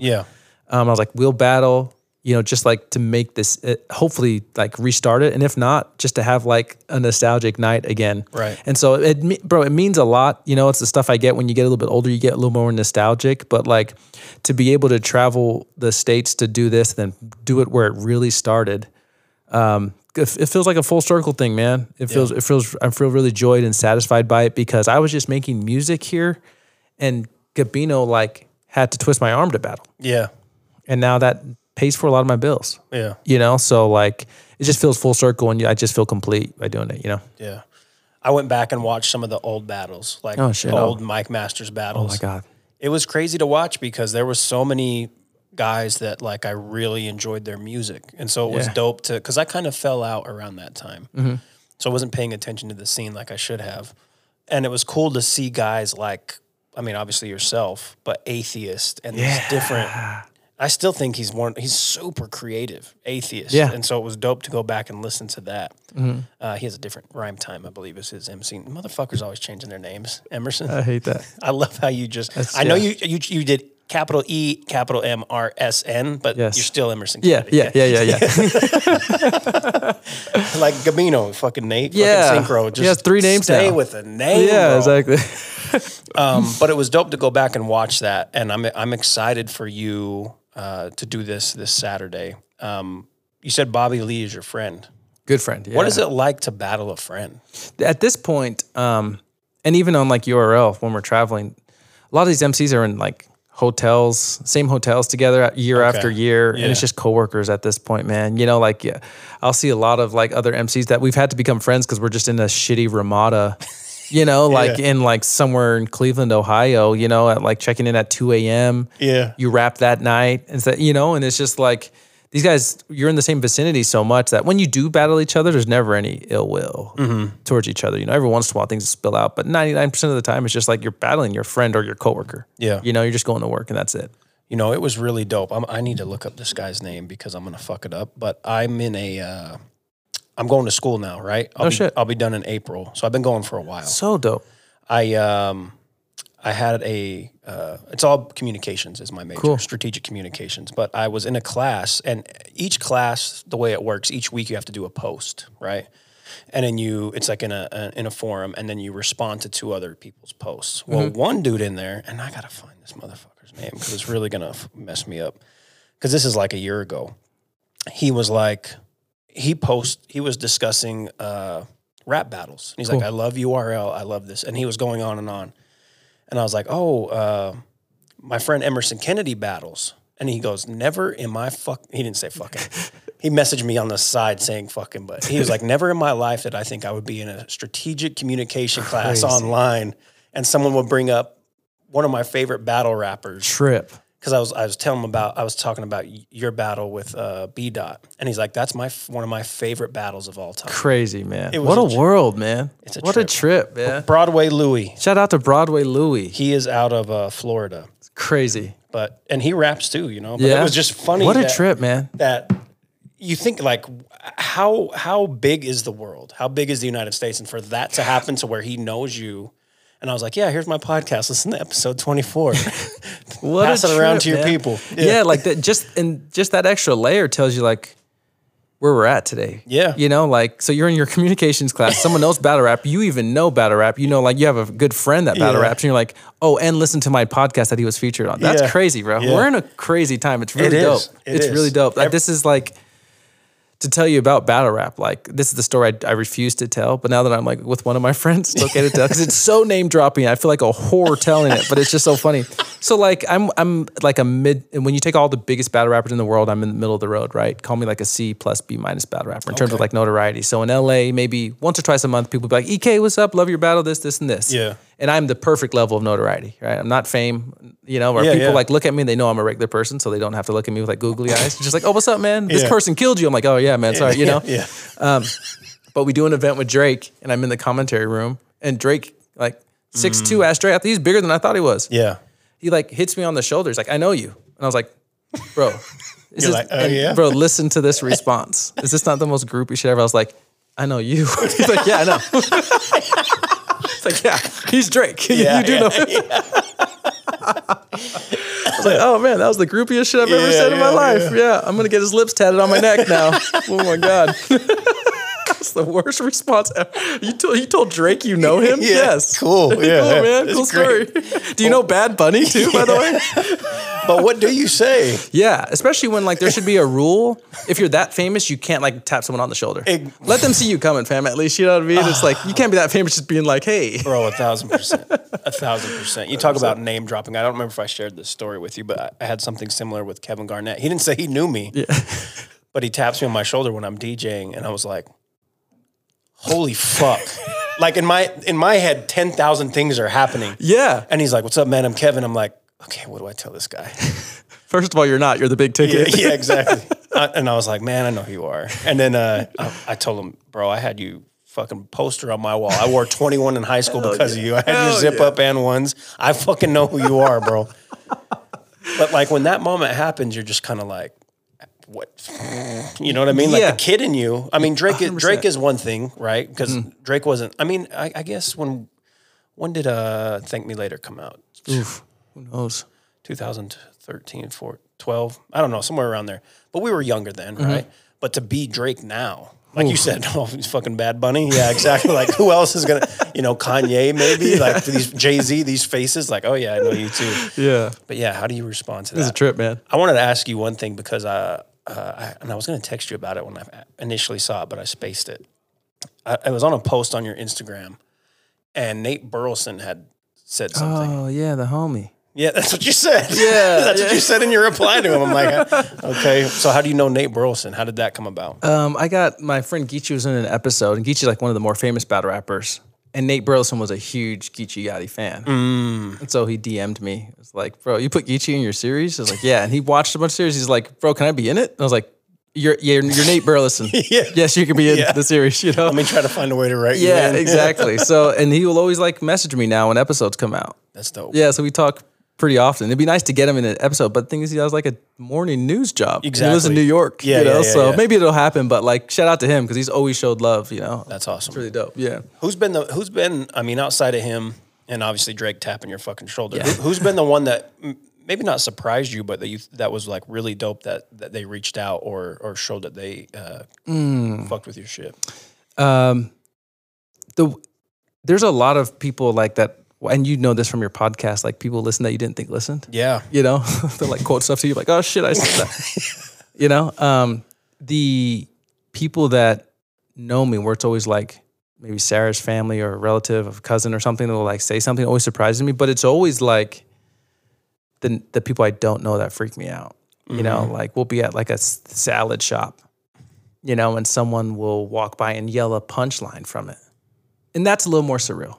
Wow. That's when people know you're like know Sarah or know Evan and compliment it means a lot. It's like, damn, man, that's cool support. But then when it's like people that don't have any connection to you actually commenting on like specific lines and stuff, that's always a little bit. The first time it happened to Sarah when we were eating, she started crying. It was like a real moment for her. Wow. Yeah, so that's always like, not that it's more meaningful, but it just hits you like a ton of bricks. Oh yeah, yeah. Yeah, no doubt. I love that. Art's weird, man. It's like, that's the only way I kind of deal with like my fear of mortality. It's like, we really are just putting shit on the earth. Like your podcast, you're just like putting a dent on the earth that like when you're long gone, it's like people can always access it. Yeah. Like that's your dent on the earth. You're just like punching the ceiling, It's like, this is my existence that I was here, which is why art's so cool. Yeah. It's kind of timeless and it's like, oh man, I just wrote a stupid joke on a plane and now that somebody knows it, Yeah. I think it'll be interesting years from now, the way people talk about what you've done.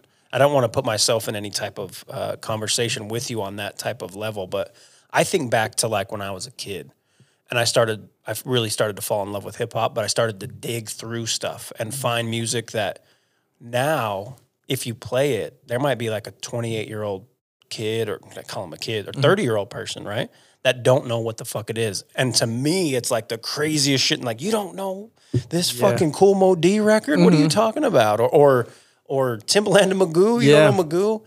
But I often wonder, like, 20 years from now, there's going to be some nerdy kid like me that was really into that shit that goes back and digs through and is like, it finds another life. 100%. Like, there's a couple things where I'm like, oh, I'm aging. And that's when like 90s fashion came back around. Yeah. I thought that was cool. That I was like, oh, I'm like, old enough now to see something that happened originally Yeah. be rebooted, Yeah. other than like film and TV, because that always happens. But Right. like, and then another sign is like, oh, this song's getting remixed now, Nori's nothing.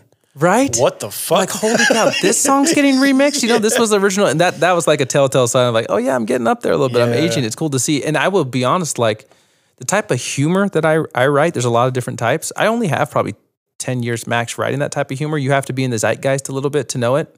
And you do your best writing when you're like 30 to 40, your brain's the sharpest. And then I just have to write what I know from then on, but like the humor I do, that's like pop culture, mainstream humor, I can only be there for so long. Yeah. Like you want a 25 to 35-year-old person writing that, and I won't be that in a couple of years, So like even that is like, I thought when I was going to write forever, and I will. Yeah. But it'll just have to be different stuff, because like the stuff I'm writing now, people don't want to hear jokes. We're like, that's out of touch. And we knew as kids, because we were close to hip hop, what was corny. Yeah. It's like, oh, that joke is dated. Where it's like, oh God, that just sounds like an old person wrote that joke. Yep. And I'm like, I'd be damned if I ever was that person. Yeah. I think you just you evolve, but so does your audience, right? Like the people that would fuck with your stuff now in their 30s or late 20s are going to grow with you as in age, for sure, because it's just how it is. Like, we can't all be stuck in the. Let me tell you, if I could fucking still have bleach tips and be able to rock some And One shirts. Oh, fuck. A puka shell necklace? I never wore that. You didn't wear that? I was never down with that. I had a lot of friends that did. I never had it. I had a necklace. What was it? I had a necklace with like a little ring on it. I made the ring in shop class, Oh man, equality. That's what's up. like a silver, man, what the fuck were those called? Wasn't like a chain. I don't know. That's neither here nor there. There's got to be a picture somewhere. But, in any event, man. So, okay, back to the battle. I'm just going to shout it out one more time, and I'm going to give away tickets. I'll have that information when this episode drops. I'll actually put out all the info how you can win 2 tickets to this. But October 8th, Saturday, 6 p.m., Wingnuts, 11580 District Main Drive at the Wingnuts, and that's Suite 100 in South Jordan. So I'm excited. I already told you I really want to be there, but now I can't, and that's frustrating. It's going to live on the internet. It's okay. Yep. Gabino told me they'll record it, and then when you come back to do your tour, yes sir, I'll be there. Yes sir. Next time you do Gray Area, I'll be there. No 100%. Doubt. Just shoot me a little text. Mm-hmm. I'll turn down some money. You know what I mean? To end this though, I kind of put you up on it. We play this game on here called Will Wonder Pod Hurdle. So I should have connected to this before you came in. If I was a professional podcaster, I would have already done that. You're not gonna give me some boom bap shit, bro? Are you? I don't fuck with boom bap shit, bro. I don't fuck with 100% BDP. Miracle. Oh my god, here fucking, we go. No, it's not. I listen to niggas that got money. Well, I don't listen to no boom bap shit, man. Niggas like we're LRG aren't around me, You sound like academics right now, calling them all dusty.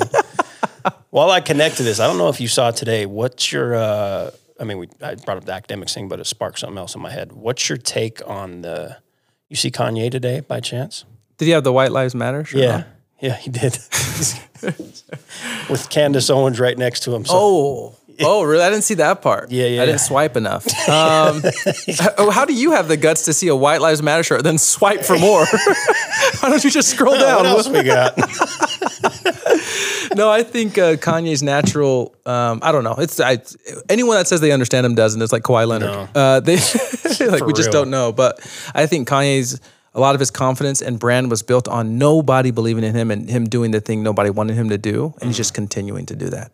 Okay. And the way we watch it, we're just like, ugh, I don't know. Yeah. But he's like, bro, who's going to tell him not to? Because people told him not to rap. Well, yeah. So like now he's just like, bro, I don't listen to anybody, which I'm not mad at. But I did like, on one of his tours, which he did something similar, he had the Confederate flag as tour merch, and it was kind of fire, bro. Like he had it like on a jacket where he's like, this is ours now. And I was like, I thought that was kind of fucking fire. While this is, we're almost done here. You're good? We talked about Kendrick for a moment. Yeah. Did you get a chance to see the tour that he's on now? Oh man, amazing! He was at like what we call Staples. It's not called that anymore, but he was at Staples Crypto. For like 4 nights in a row, and I was out of town, so I got to catch him, man, because like it was beautiful, man. Yeah, the show he did here, even Keem opening was great. I heard he's like really good too, man. Really good. Did you see his Saturday Night Live performance, Kendrick's? Yeah. I loved it.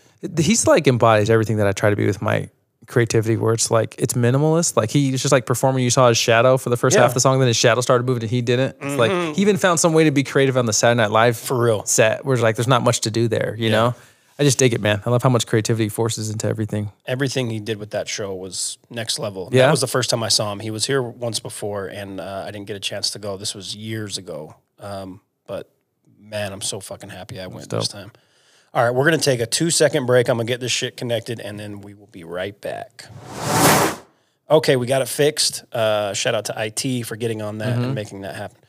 So for those who don't know, we're going to play a round of Will Wonder Pod Hurdle.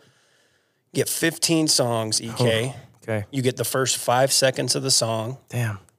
You need to give me the title and artist. Now, if there's a feature, you don't got to worry about the feature. Okay. If it's a song like that's called like, I don't know, the water bottle, and you just say water bottle, that's fine. Okay. So I'll give you the first 5 seconds of this song. Generally, the first one's relatively easy. But it's not boom bap, right? How much boom bap do you have in there? God damn it. You're counting it right now. I don't listen to boom bap, Out bro. of the 15, it's like 13. So Shit. No, it is all different genres of music, hip hop, rock, everything. All right. So to make it kind of challenging, right? But here's the first song. Generally, the first song is a layup. Okay.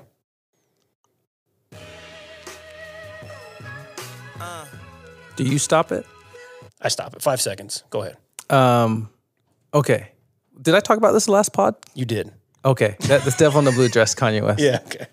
You said that Ross verse was your, I don't know if it was your favorite verse, but your favorite Ross verse for sure. Bro, favorite verse still to this day. There you go. Oof. There you go. I'm going to turn this up too, because I know last time I had some issues. You never became a big Ross fan, did you? No, I like Ross. I think Ross is pretty consistent in everything that he does. So that's what I really like about him. Oh, God. I think I've never liked a rapper as much as I did when at my peak of like liking Rick Ross. Really? Man, yeah. Future might be up there, but like Ross, fuck, man. All right. The next song. Here we go.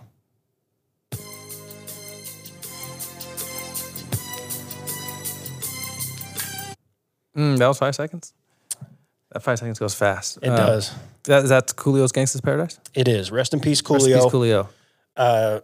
Sometimes I play samples, but I'm like, it'd be super fucked up to play the Stevie song right there with everything that's going on.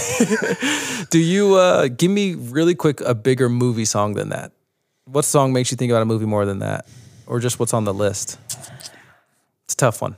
Yeah, that's the one. I vividly remember sitting outside my house, and my neighbor's older brother had the single, and he was playing it over and over and over. And I was like, this song is fucking amazing. When did Dangerous Minds come out? 94, I think. So yeah, I'm like 8, and I'm like, wow. Just the way it hits. And then, as you get older, you start to learn more things, and you go back and you listen to Stevie, that whole album, Songs in the Key of Life. It's like, fuck, hip hop just took everything from this. But yeah, I don't think there is a song. It's tough, man. I mean, you go back, like Welcome to the Danger Zone with Top Gun, maybe. What about the Whitney Houston joint on Bodyguard? It's still, that song still stands on its own though. Yeah, right? I think Without it does. Yeah. But movie-wise, what do you think? Oh, I was going to say, not popular. You should have a segment when you have me on of like things black people shouldn't admit. Okay. I've already let a couple go. Okay. I don't know if my show's the best spot for that, but you can run with it. I'd love to see what that's sponsored by. But here's another one I'm going to let go. Every once in a while, man, I don't mind a white savior film. I like Dangerous Minds. Listen, it's not bad. It's not bad. Teach those black kids how to read, Michelle. It's the original Blind Side. I love that shit. What was the dude's name? Raul? Raul. I went to school with a lot of Rauls. Yeah, you know what I'm saying? 100%. He's like, can I get a chicken? And what kind? A whole one? I love that. Oh, shit. All right, here's the next song. Well, sometimes I go out bouncing. I don't know the name of the song. Damn. Oh, I'm burnt out because everybody knows the name of this song. I'm burnt out as fuck. Amy Winehouse's. Damn, I don't know the name of the song. It's Valerie. Oh, why don't you come on over? It's tough. Oh, yeah. And you can do that. You can talk through it. Right, you know what I'm saying? Because that's right. when Dre did this to me, I had to sit there and like sing it and then be like, oh, okay, this is what. Okay, yeah. You can. I mean, you don't got to do it quick. You know what I'm saying? Winehouse was one of those. I got hip to her music too late. Oh, and then I only had time with her, like a short time before she passed. You know, I was like, damn, I wish I got hip earlier. You know? I know, me too. I hear a lot of different podcast interviews where they talk about seeing her live and just like she would be so fucked up off stage. Yeah. But then when she got on, it was like just insane. Yeah, insane. All right, here we go. What am I? 2 for 3, right? Yeah. All right. And as long as you get more than 6, bro. Okay. It's a rebuilding season too. We're playing our rookies, you know? We're going to see what they got, you know? Very Utah Jazz. Yeah. Just build it down. Tear it down. All right, here we go. Yeah. Layback track. This is Genuine Same OG? Yeah, there you go. Is that Timbaland produced? Timbaland, yep. Oh, I like this. Okay, I'm feeling at home. Yeah, here, I'm kicking my feet up. The 100% Genuine album. The Genuine had the world in a chokehold, bro. Forget about it. All right, here we go. Next song.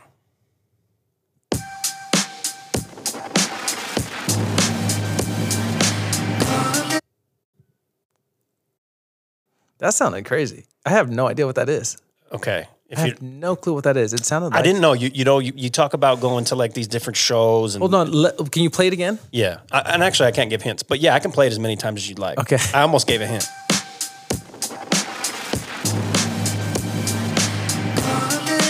I actually played 6 seconds. That's my bad. I don't know who that is. So this is Tame Impala, Borderline. Oh, shit. Okay. I didn't know because, you talk about, the different things you've experienced, I have experimented with in the past. I have one of their albums on vinyl. That's oh, man. My white friends are going to kill me. That's my mother-in-law's favorite. God, they're so good, man. So good. I can't believe I took an L on that one. Okay. You're good. 3 for 5. All right. Here's the next one. 3, 2, 1.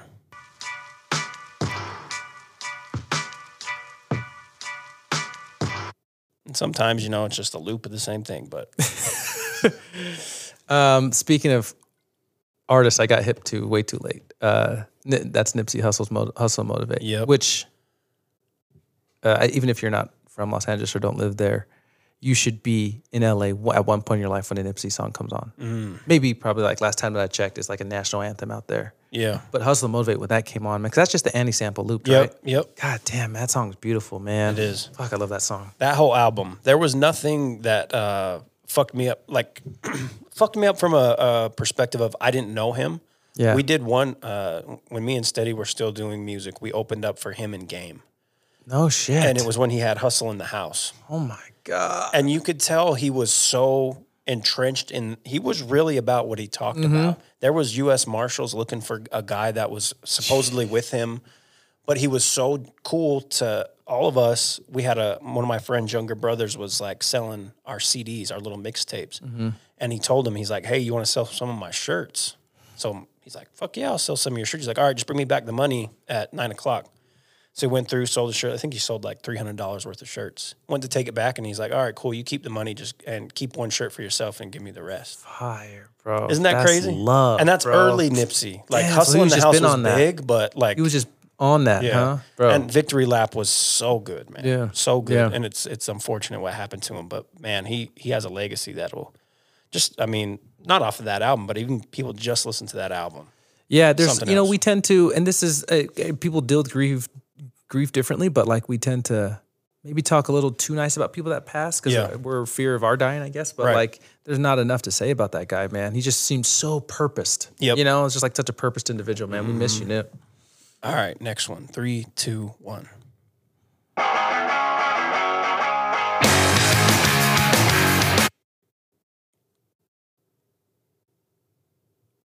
Damn, man.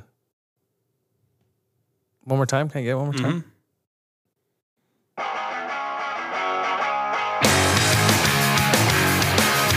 Nah, man. Listeners, Will brought out the whole Pabst Blue Ribbon playlist on me. I don't know what this is. I kind of know what it is. You know what it is. I know for sure what it is, I don't know what it is. I'm trying to take you back to Davis County. Yeah, this is some tailgating before the Utah Utes game type shit. Okay, I don't know. Oh, this is Green Day. Is it? No, I don't know what it is. If it was Green Day, what would the name of the song American be? Idiot? Yeah, that's what it is. Really? No shit. Okay, all right. Listen, man, I got roots fucking still. love that. I know. That's why I was like, roots they still. played this when he was in high school. What the hell? For sure they did. You almost got a Green Day tattoo, bro. Gonna get a BOGO with a Weezer tattoo on my lower back. Hey, Weezer had some fire. Weezer has some joints, man. Okay, next. Sidebar, I know I always Yeah, no, you're sidetrack good. us, but like the beauty of the Sweater song by Weezer, Yeah. I don't understand how that song works. So, okay, I'm gonna give you the chorus. Yeah. And it's one of the only choruses I've ever heard that's that catchy that nothing rhymes. If you want to destroy my sweater, whoa, pull this thread as I walk away. Watch me unravel and I'll soon be naked. Lying on the floor. And I'm like, you can do that in the chorus, but it would never be catchy. Right. And it blew up. I'm like, none of that shit rhymes. It's kind of phenomenal, the songwriter that Yeah. Weezer's great. Weezer takes me back to fucking high school. Hell for yeah, sure. it does. All right, next up. 3, 2, 1. Yeah. Sending this one out. This boom bap. This is some boom bap. And for sure there's no synthesizers on this. There's no shiny suits on the song, so I wouldn't know it. I don't know. What? This is for like 650 and under credit score. I don't listen to this shit, bro. I'm trying to get money, Will. You just pissed off everyone in Queens. This is Mobb Deep, Survival of the Fittest. Oh, man, I don't know that shit. Rest in peace. But respectfully, you know? I was listening to the shiny shoots. Like, I'm sorry, Mobb Deep fans. I'm sorry. Oh, fuck. That's I funny. only knew like 2 songs. I'm sorry. I had the HNIC record, though. But I didn't know that. Listen to 650 and up. What? Ain't no niggas with good FICO scores listening to this shit. It's a lot of Tims. All right, next up. That's music's for people that call payday loan centers banks. Oh, shit. You ever thought about doing stand-up?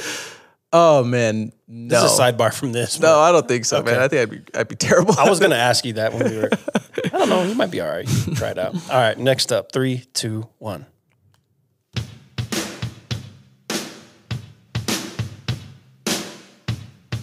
You gave me extra seconds on that, too, and I still didn't get it. This is one of the... No, I'm not going to give you a hint, but you can go ahead and try to... Damn, I wonder if Pharrell sampled that for Hollaback Girl. It really sounds like that drum pattern. But I don't know the song. So this is Billy Squier, The Big Beat. And it's one of the...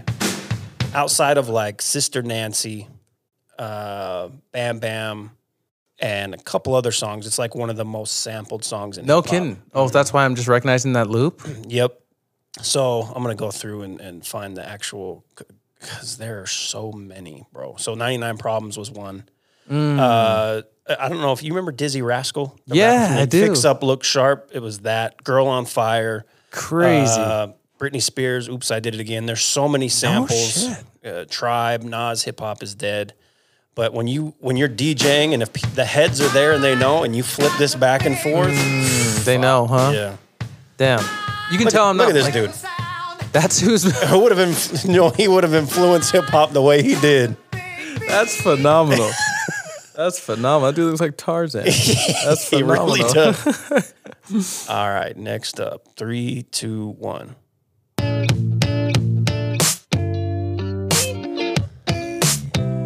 Damn. That's funky. It's one of my favorites. That's cold. I've never heard it before in my life, I don't think, but that's cold, whatever it is. That is cold as hell. Yeah, so this is Blood Orange. It's called Charcoal Baby. I do know Blood Orange, but damn, this is groovy, man. Mm-hmm. Ooh. Yeah, there you go. Let it sink in, EK. Oh, I'm way too sober to be listening to this, man. Will, you ain't got no acid I'll send here? you the link now. Right. Again, we talked about that off air. Well, fucking be someone else. All right. You got to send me that. That Yeah, sounds I cold. will. Let's see. Okay, so next up. I'm like 500 right now. I'm struggling. I think you've already passed the 6. This So is Vegas American Raiders. Idiot, Hustle and Motivate, Same Old G, Gangster's Paradise, Devil in a New Dress. So you have 5. 5. Oof, okay. And I'm going to tell you the last 2 are super Gimmes. layups. Okay, So I good always like to looking. do that to make people feel good. Oh, on the way out. So you got to think about the people that fucked up and didn't get the first song right and didn't get 6. Ooh, yeah. They need to step their games up. Shout out to Daniel and Macon. All right, Daniel here we Macon, what are you doing? go. What are you doing with your lives? Yeah. 3, 2, 1.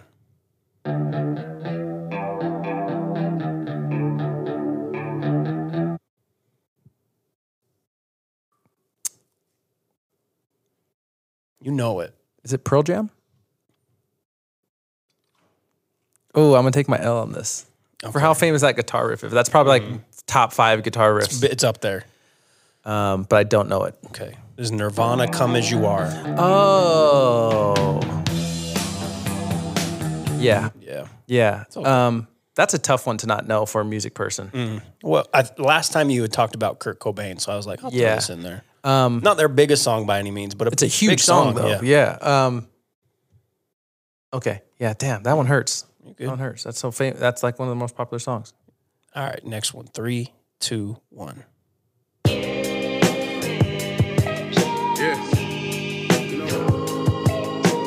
I know the sample of this, and I don't even know the original. I don't know what this one is. I know it pitched up. I don't know this one either.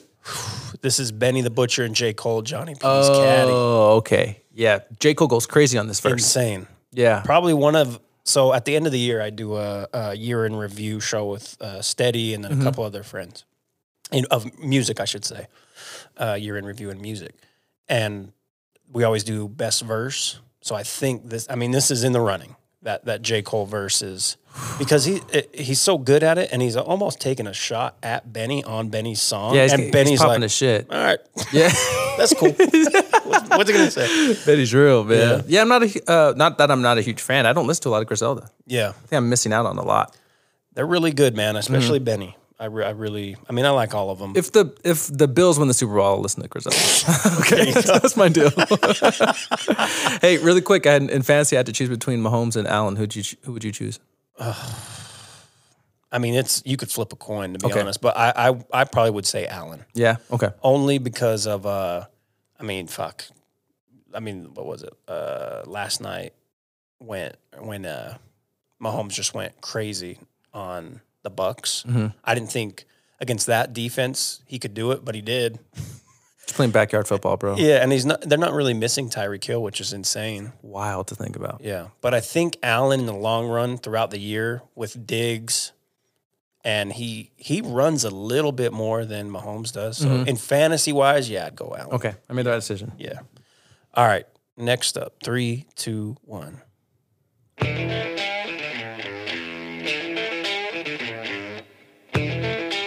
Dog, I'm striking out. It's okay. I'm going out sad. What is that? This is the Eagles' Life in the Fast Lane. Oh. I almost did Hotel California. Hotel California is so known, though. Yeah, I feel you. It's too easy. Yeah. This is Life in the Fast Lane by the Eagles? Yeah. I don't know who you think. You don't fuck with that Hotel California album? You need to go back. Yeah? My dad put me on to the Eagles, when I was younger, and then when I was older and I went back and listened, I was like, okay. Really? Yeah, it's cool. Especially that album. I wouldn't say all their albums, but... I'm going out sad in this. It's okay. You got 2 more, all right. And you're going to get both of these. Okay, all right. I think. Hopefully. One time I said that with a guest, and I was like, what happened? All right, here we go. 3, 2, 1. We gon' show you how we party. I don't know the name of the song. Because that's not Up Jumps the Boogie. What is that song? What's the name of this song? I'm gonna play it again. Just think through it. You gotta get this, EK. I'm canceled. Gosh, Timbaland's so fucking good, man. I still have a feeling listening to his beats. I don't know the name of this. I don't know the name of this song, Will. I'm sorry. There goes our friendship. I'm so sorry, bro. So you give up? Yeah, it's not Up Jumps the Boogie. I don't know. It is Up Jumps the Boogie. Oh, shit. Is it really? Yeah. Wait, will you play the chorus for me? Let's see. It's Up Jumps the Boogie? Oh, my God. And I want to note one thing. I think I know why Magoo didn't take off on his own. Why? His lyrics weren't the best. Okay, hold on. Let's just start here. Because going out sad. I'm sorry, everyone. Music fans are listening to this. All right, so here goes Magoo. I fiend for all beats like girls jump for dicks. Don't solve the next man. Keep that Lindbergh shit. Up in the cut like gay niggas in butt. I'm black with Indian. My race should be nut. I cut with razor. Wait. I'm running out of the people he offended. Hold on. Yeah, exactly. I'm trying to keep count how problematic this verse is. Hold on. I think the only people who didn't offend were the disabled. Yeah. yeah. He said, In the sky, up high, don't puff lie. Do you smoke crack, Sam? Prepare to fucking die. you smoke crack, you're gonna die. That was just wow. I think he was just like sent from the future to offend everybody. I think at the end he like fuck war vets. That's just unreal, Magoo. Okay. Well, let's relive this. I need to going outside. I don't even think I'm 500, bro. I'm going outside here. Devil in a New Dress, Gangster's Paradise, Same Old G, Hustle and Motivate. Oh shit, EK. Oh man, you need to get this because you can't be last. Oh, okay. This is 6. This would be sick. All right. Oh, wait. Did I do that? Am I fucking up? Devil in a New Dress, Gangster's Paradise, Same Old G, Hustle and Motivate. Oh, American Idiot. Yeah. Okay. Jesus. But if I don't get this, I'll set the record for the lowest number. You will. Fire. Okay. You should get this because, again, the last is the easy, by far, other than the first, it's the easiest, okay? All right. Oh, God, I hope you fucking get this. All right, here we go. So many places. You know who the artist is at least, right? Remember the name of the song? Fuck, what was the name of the song? No. Hold on. Let me get it right. Okay, this is my song. Yeah. Okay, I'm going to go back and you can... Fuck. So many places.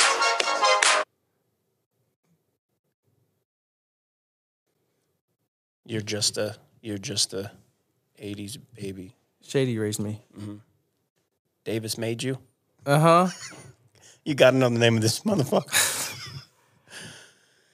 Oh, I didn't see this coming. Bro, I'm so sorry. I performed this song so many times. I performed that South by Southwest.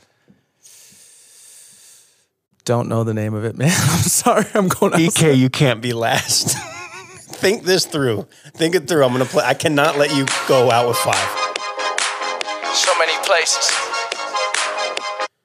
Do you know how many drugs I do? Well, at this point, I'm wondering how many trucks back up with them because this is your own shit. Bro, I've made so many songs, Will. I know. This was King Crooked Eye featured on this for me. Yeah. Even shot the video with me. Shout out to him. Very dope. So cool about recording it. We've actually changed the tempo of the song. Sent him back, and he's like, actually, you changed the tempo and just like, I think it's called transposing. I don't know. We transposed his verse to fit the tempo. He's like, it still doesn't feel right. I'll record it again for you. So just as an artist, he was like, nothing is going to leave. Yeah. And that tempo, he actually changed the verse. Damn. Even the words he was saying, because he didn't like the words he was saying at that tempo. It was like 5 BPMs faster. Wow. Went and recorded, didn't charge him for the studio, showed up to the video shoot, killed the video. Like, shout out to him, man, because this really like made my music career. I don't know the name of the song, but I can't. Well, what's the name of the song? It's Faces. Oh, fuck it is. Yes, it is. Faces. It is. Because the sample. So many faces. Yeah. Oh, man. See, and you say it right after 5 seconds. Because you're like, so many places. So many places. And then it's like, okay, there's 5 seconds. And then. Damn. So many faces. Oh, man. At 8 seconds. If you would have known you're going to be on this fucking show doing this, you would have put Faces at 5 seconds. Definitely would have. I definitely would have. The thing is like that song's about seeing so many new people that I'm forgetting all their names. And I forgot the name of the song. Oh, man. I'm glad this happened. Oh, this man. This is a really humbling There was a Sundance at, I think it was called Harrio's at the time. I don't know. Park City Live now. Kesha was there, and I offered to buy her a beer. Oh, there you go.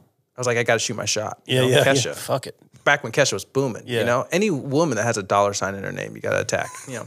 Not attack, Jesus, don't put that out. Whoa. Yeah. It's like a Magoo reference. Yeah. So I was like, I got to shoot my shot. It's Kesha, you know? It's like Ross Dressler's version of Britney Spears. I got to shoot my shot. Yeah. It's like, Kesha, can I buy you a drink? She's like, these beers are too fucking expensive. And she walked off, and I was like, there goes the love of my life. Yeah. Just like that. You don't know what you just did to me. Oh man, that story was going somewhere. I forget, but bro, I'm sorry. I went out sad. Man, I tell that story because that was the most disappointing moment of my life. The most humbling experience until now. Until right now, I forgot the name of my own song. I'm sorry, kids. And this was I love this fucking song too. I love that song too. I haven't listened to it in a minute. Oh man. Thank you so much, bro. I mean, if people don't know where to find you, how can people find you on different social media outlets? Yeah. Instagram and Twitter is probably the only ones I use. I'm Emerson Kennedy. I am Emerson Kennedy. That's it, man. Is this the end of the podcast? We can keep going if you'd like. Can I play my song? Fuck yeah, you can. Hopefully no one... So I can say bye to you right now and we can end the podcast with this song? Yeah. Oh, hell Last Second C2 on YouTube. Don't forget to check that out. If Gray Area doesn't show up on Netflix or whatever other places, you'll find it on YouTube. Season 1 and Season 2 are there if you haven't watched it. Really, really fucking funny. Also, your public school education. Hold the Elevator. Is that going to... Yeah, that'll come back. Okay. Yeah, B-Dot signed his own shoe deal and everything. He's been busy as hell, but once his slows down, he just released his album. Once it slows down, we'll be back. And, bro, just like... before I play the song, it's thank you for having me on here. No, man. thank you, Really thank you for letting me know here, you're. You know, I mean, I love that you reached out, and I love you coming on, man. Anytime you are in town, you have a place here. So. Our pods are always everywhere because I always change the subject, but thank you for letting me. You've done a lot of drugs. Yeah, seriously, tonight. So thank you for letting me be here. This is my first single off the album entitled "Becoming Everything You Hate." This is called "Blue." It's 90 degrees out, found a beach house, had to reach out where we feel the cool wind blow. Trying to find you, to remind you, maybe it's time to relax and let the cool wind blow. I'm sorry monogamy wasn't taught to me. Never truly had honesty as my policy, cause I was raised on magazines glorifying ass and jeans, and they failed to make mention of how to value things. I recognize miscalculations. I'm not proud of statements. Was insecure, so I was seeking sex for validation, searching for that self-love in others. The real definition of pain is the shame of your single mother who had thought she raised you right, but I'm in my head again, and I would open doors for women but decline to let them in, and that's that messy shit. Pessimist, send some mixed messages. I never been in love without wondering where the exit is, cause that's the self-sabotage, self-prescribing Adderalls, feeling insecure like I'd be cured if I had a dad involved, knowing that's that bullshit. And my cup never truly runneth over, but the shot glass gets full quick. I did enough, cheated on women who truly given trust. Also little uncool, Kenny can finally think he tough. I'm realizing that my view of man's probably tinted up, cause I've been thinking commitment's a form of giving up. First time I said that out loud, I'm not proud, but that pride I'm trying to hide so I can't stop now. Every time I hear I love you, there's a lock sound. That's probably not something I should have jotted down. The truth is that I love you but don't know how. The truth is that every passion kind of slows down. The truth is everything that's new kind of feels old now. And instead of writing my story, I keep thinking how it's told now. Thinking how it's told now. I hope this doesn't sound like an excuse. I'm just hoping that it sounded like the truth. I hope you'll never know I wrote this song for you when I was off a couple pills and feeling blue.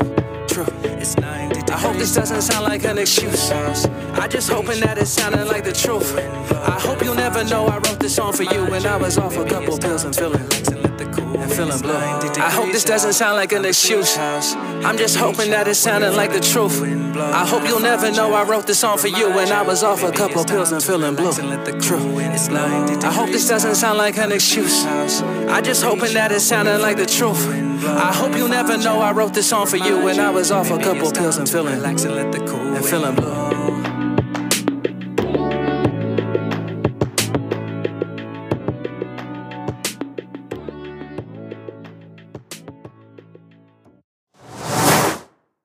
Thank you all for listening this week. I hope you enjoyed the episode as much as I enjoyed recording it.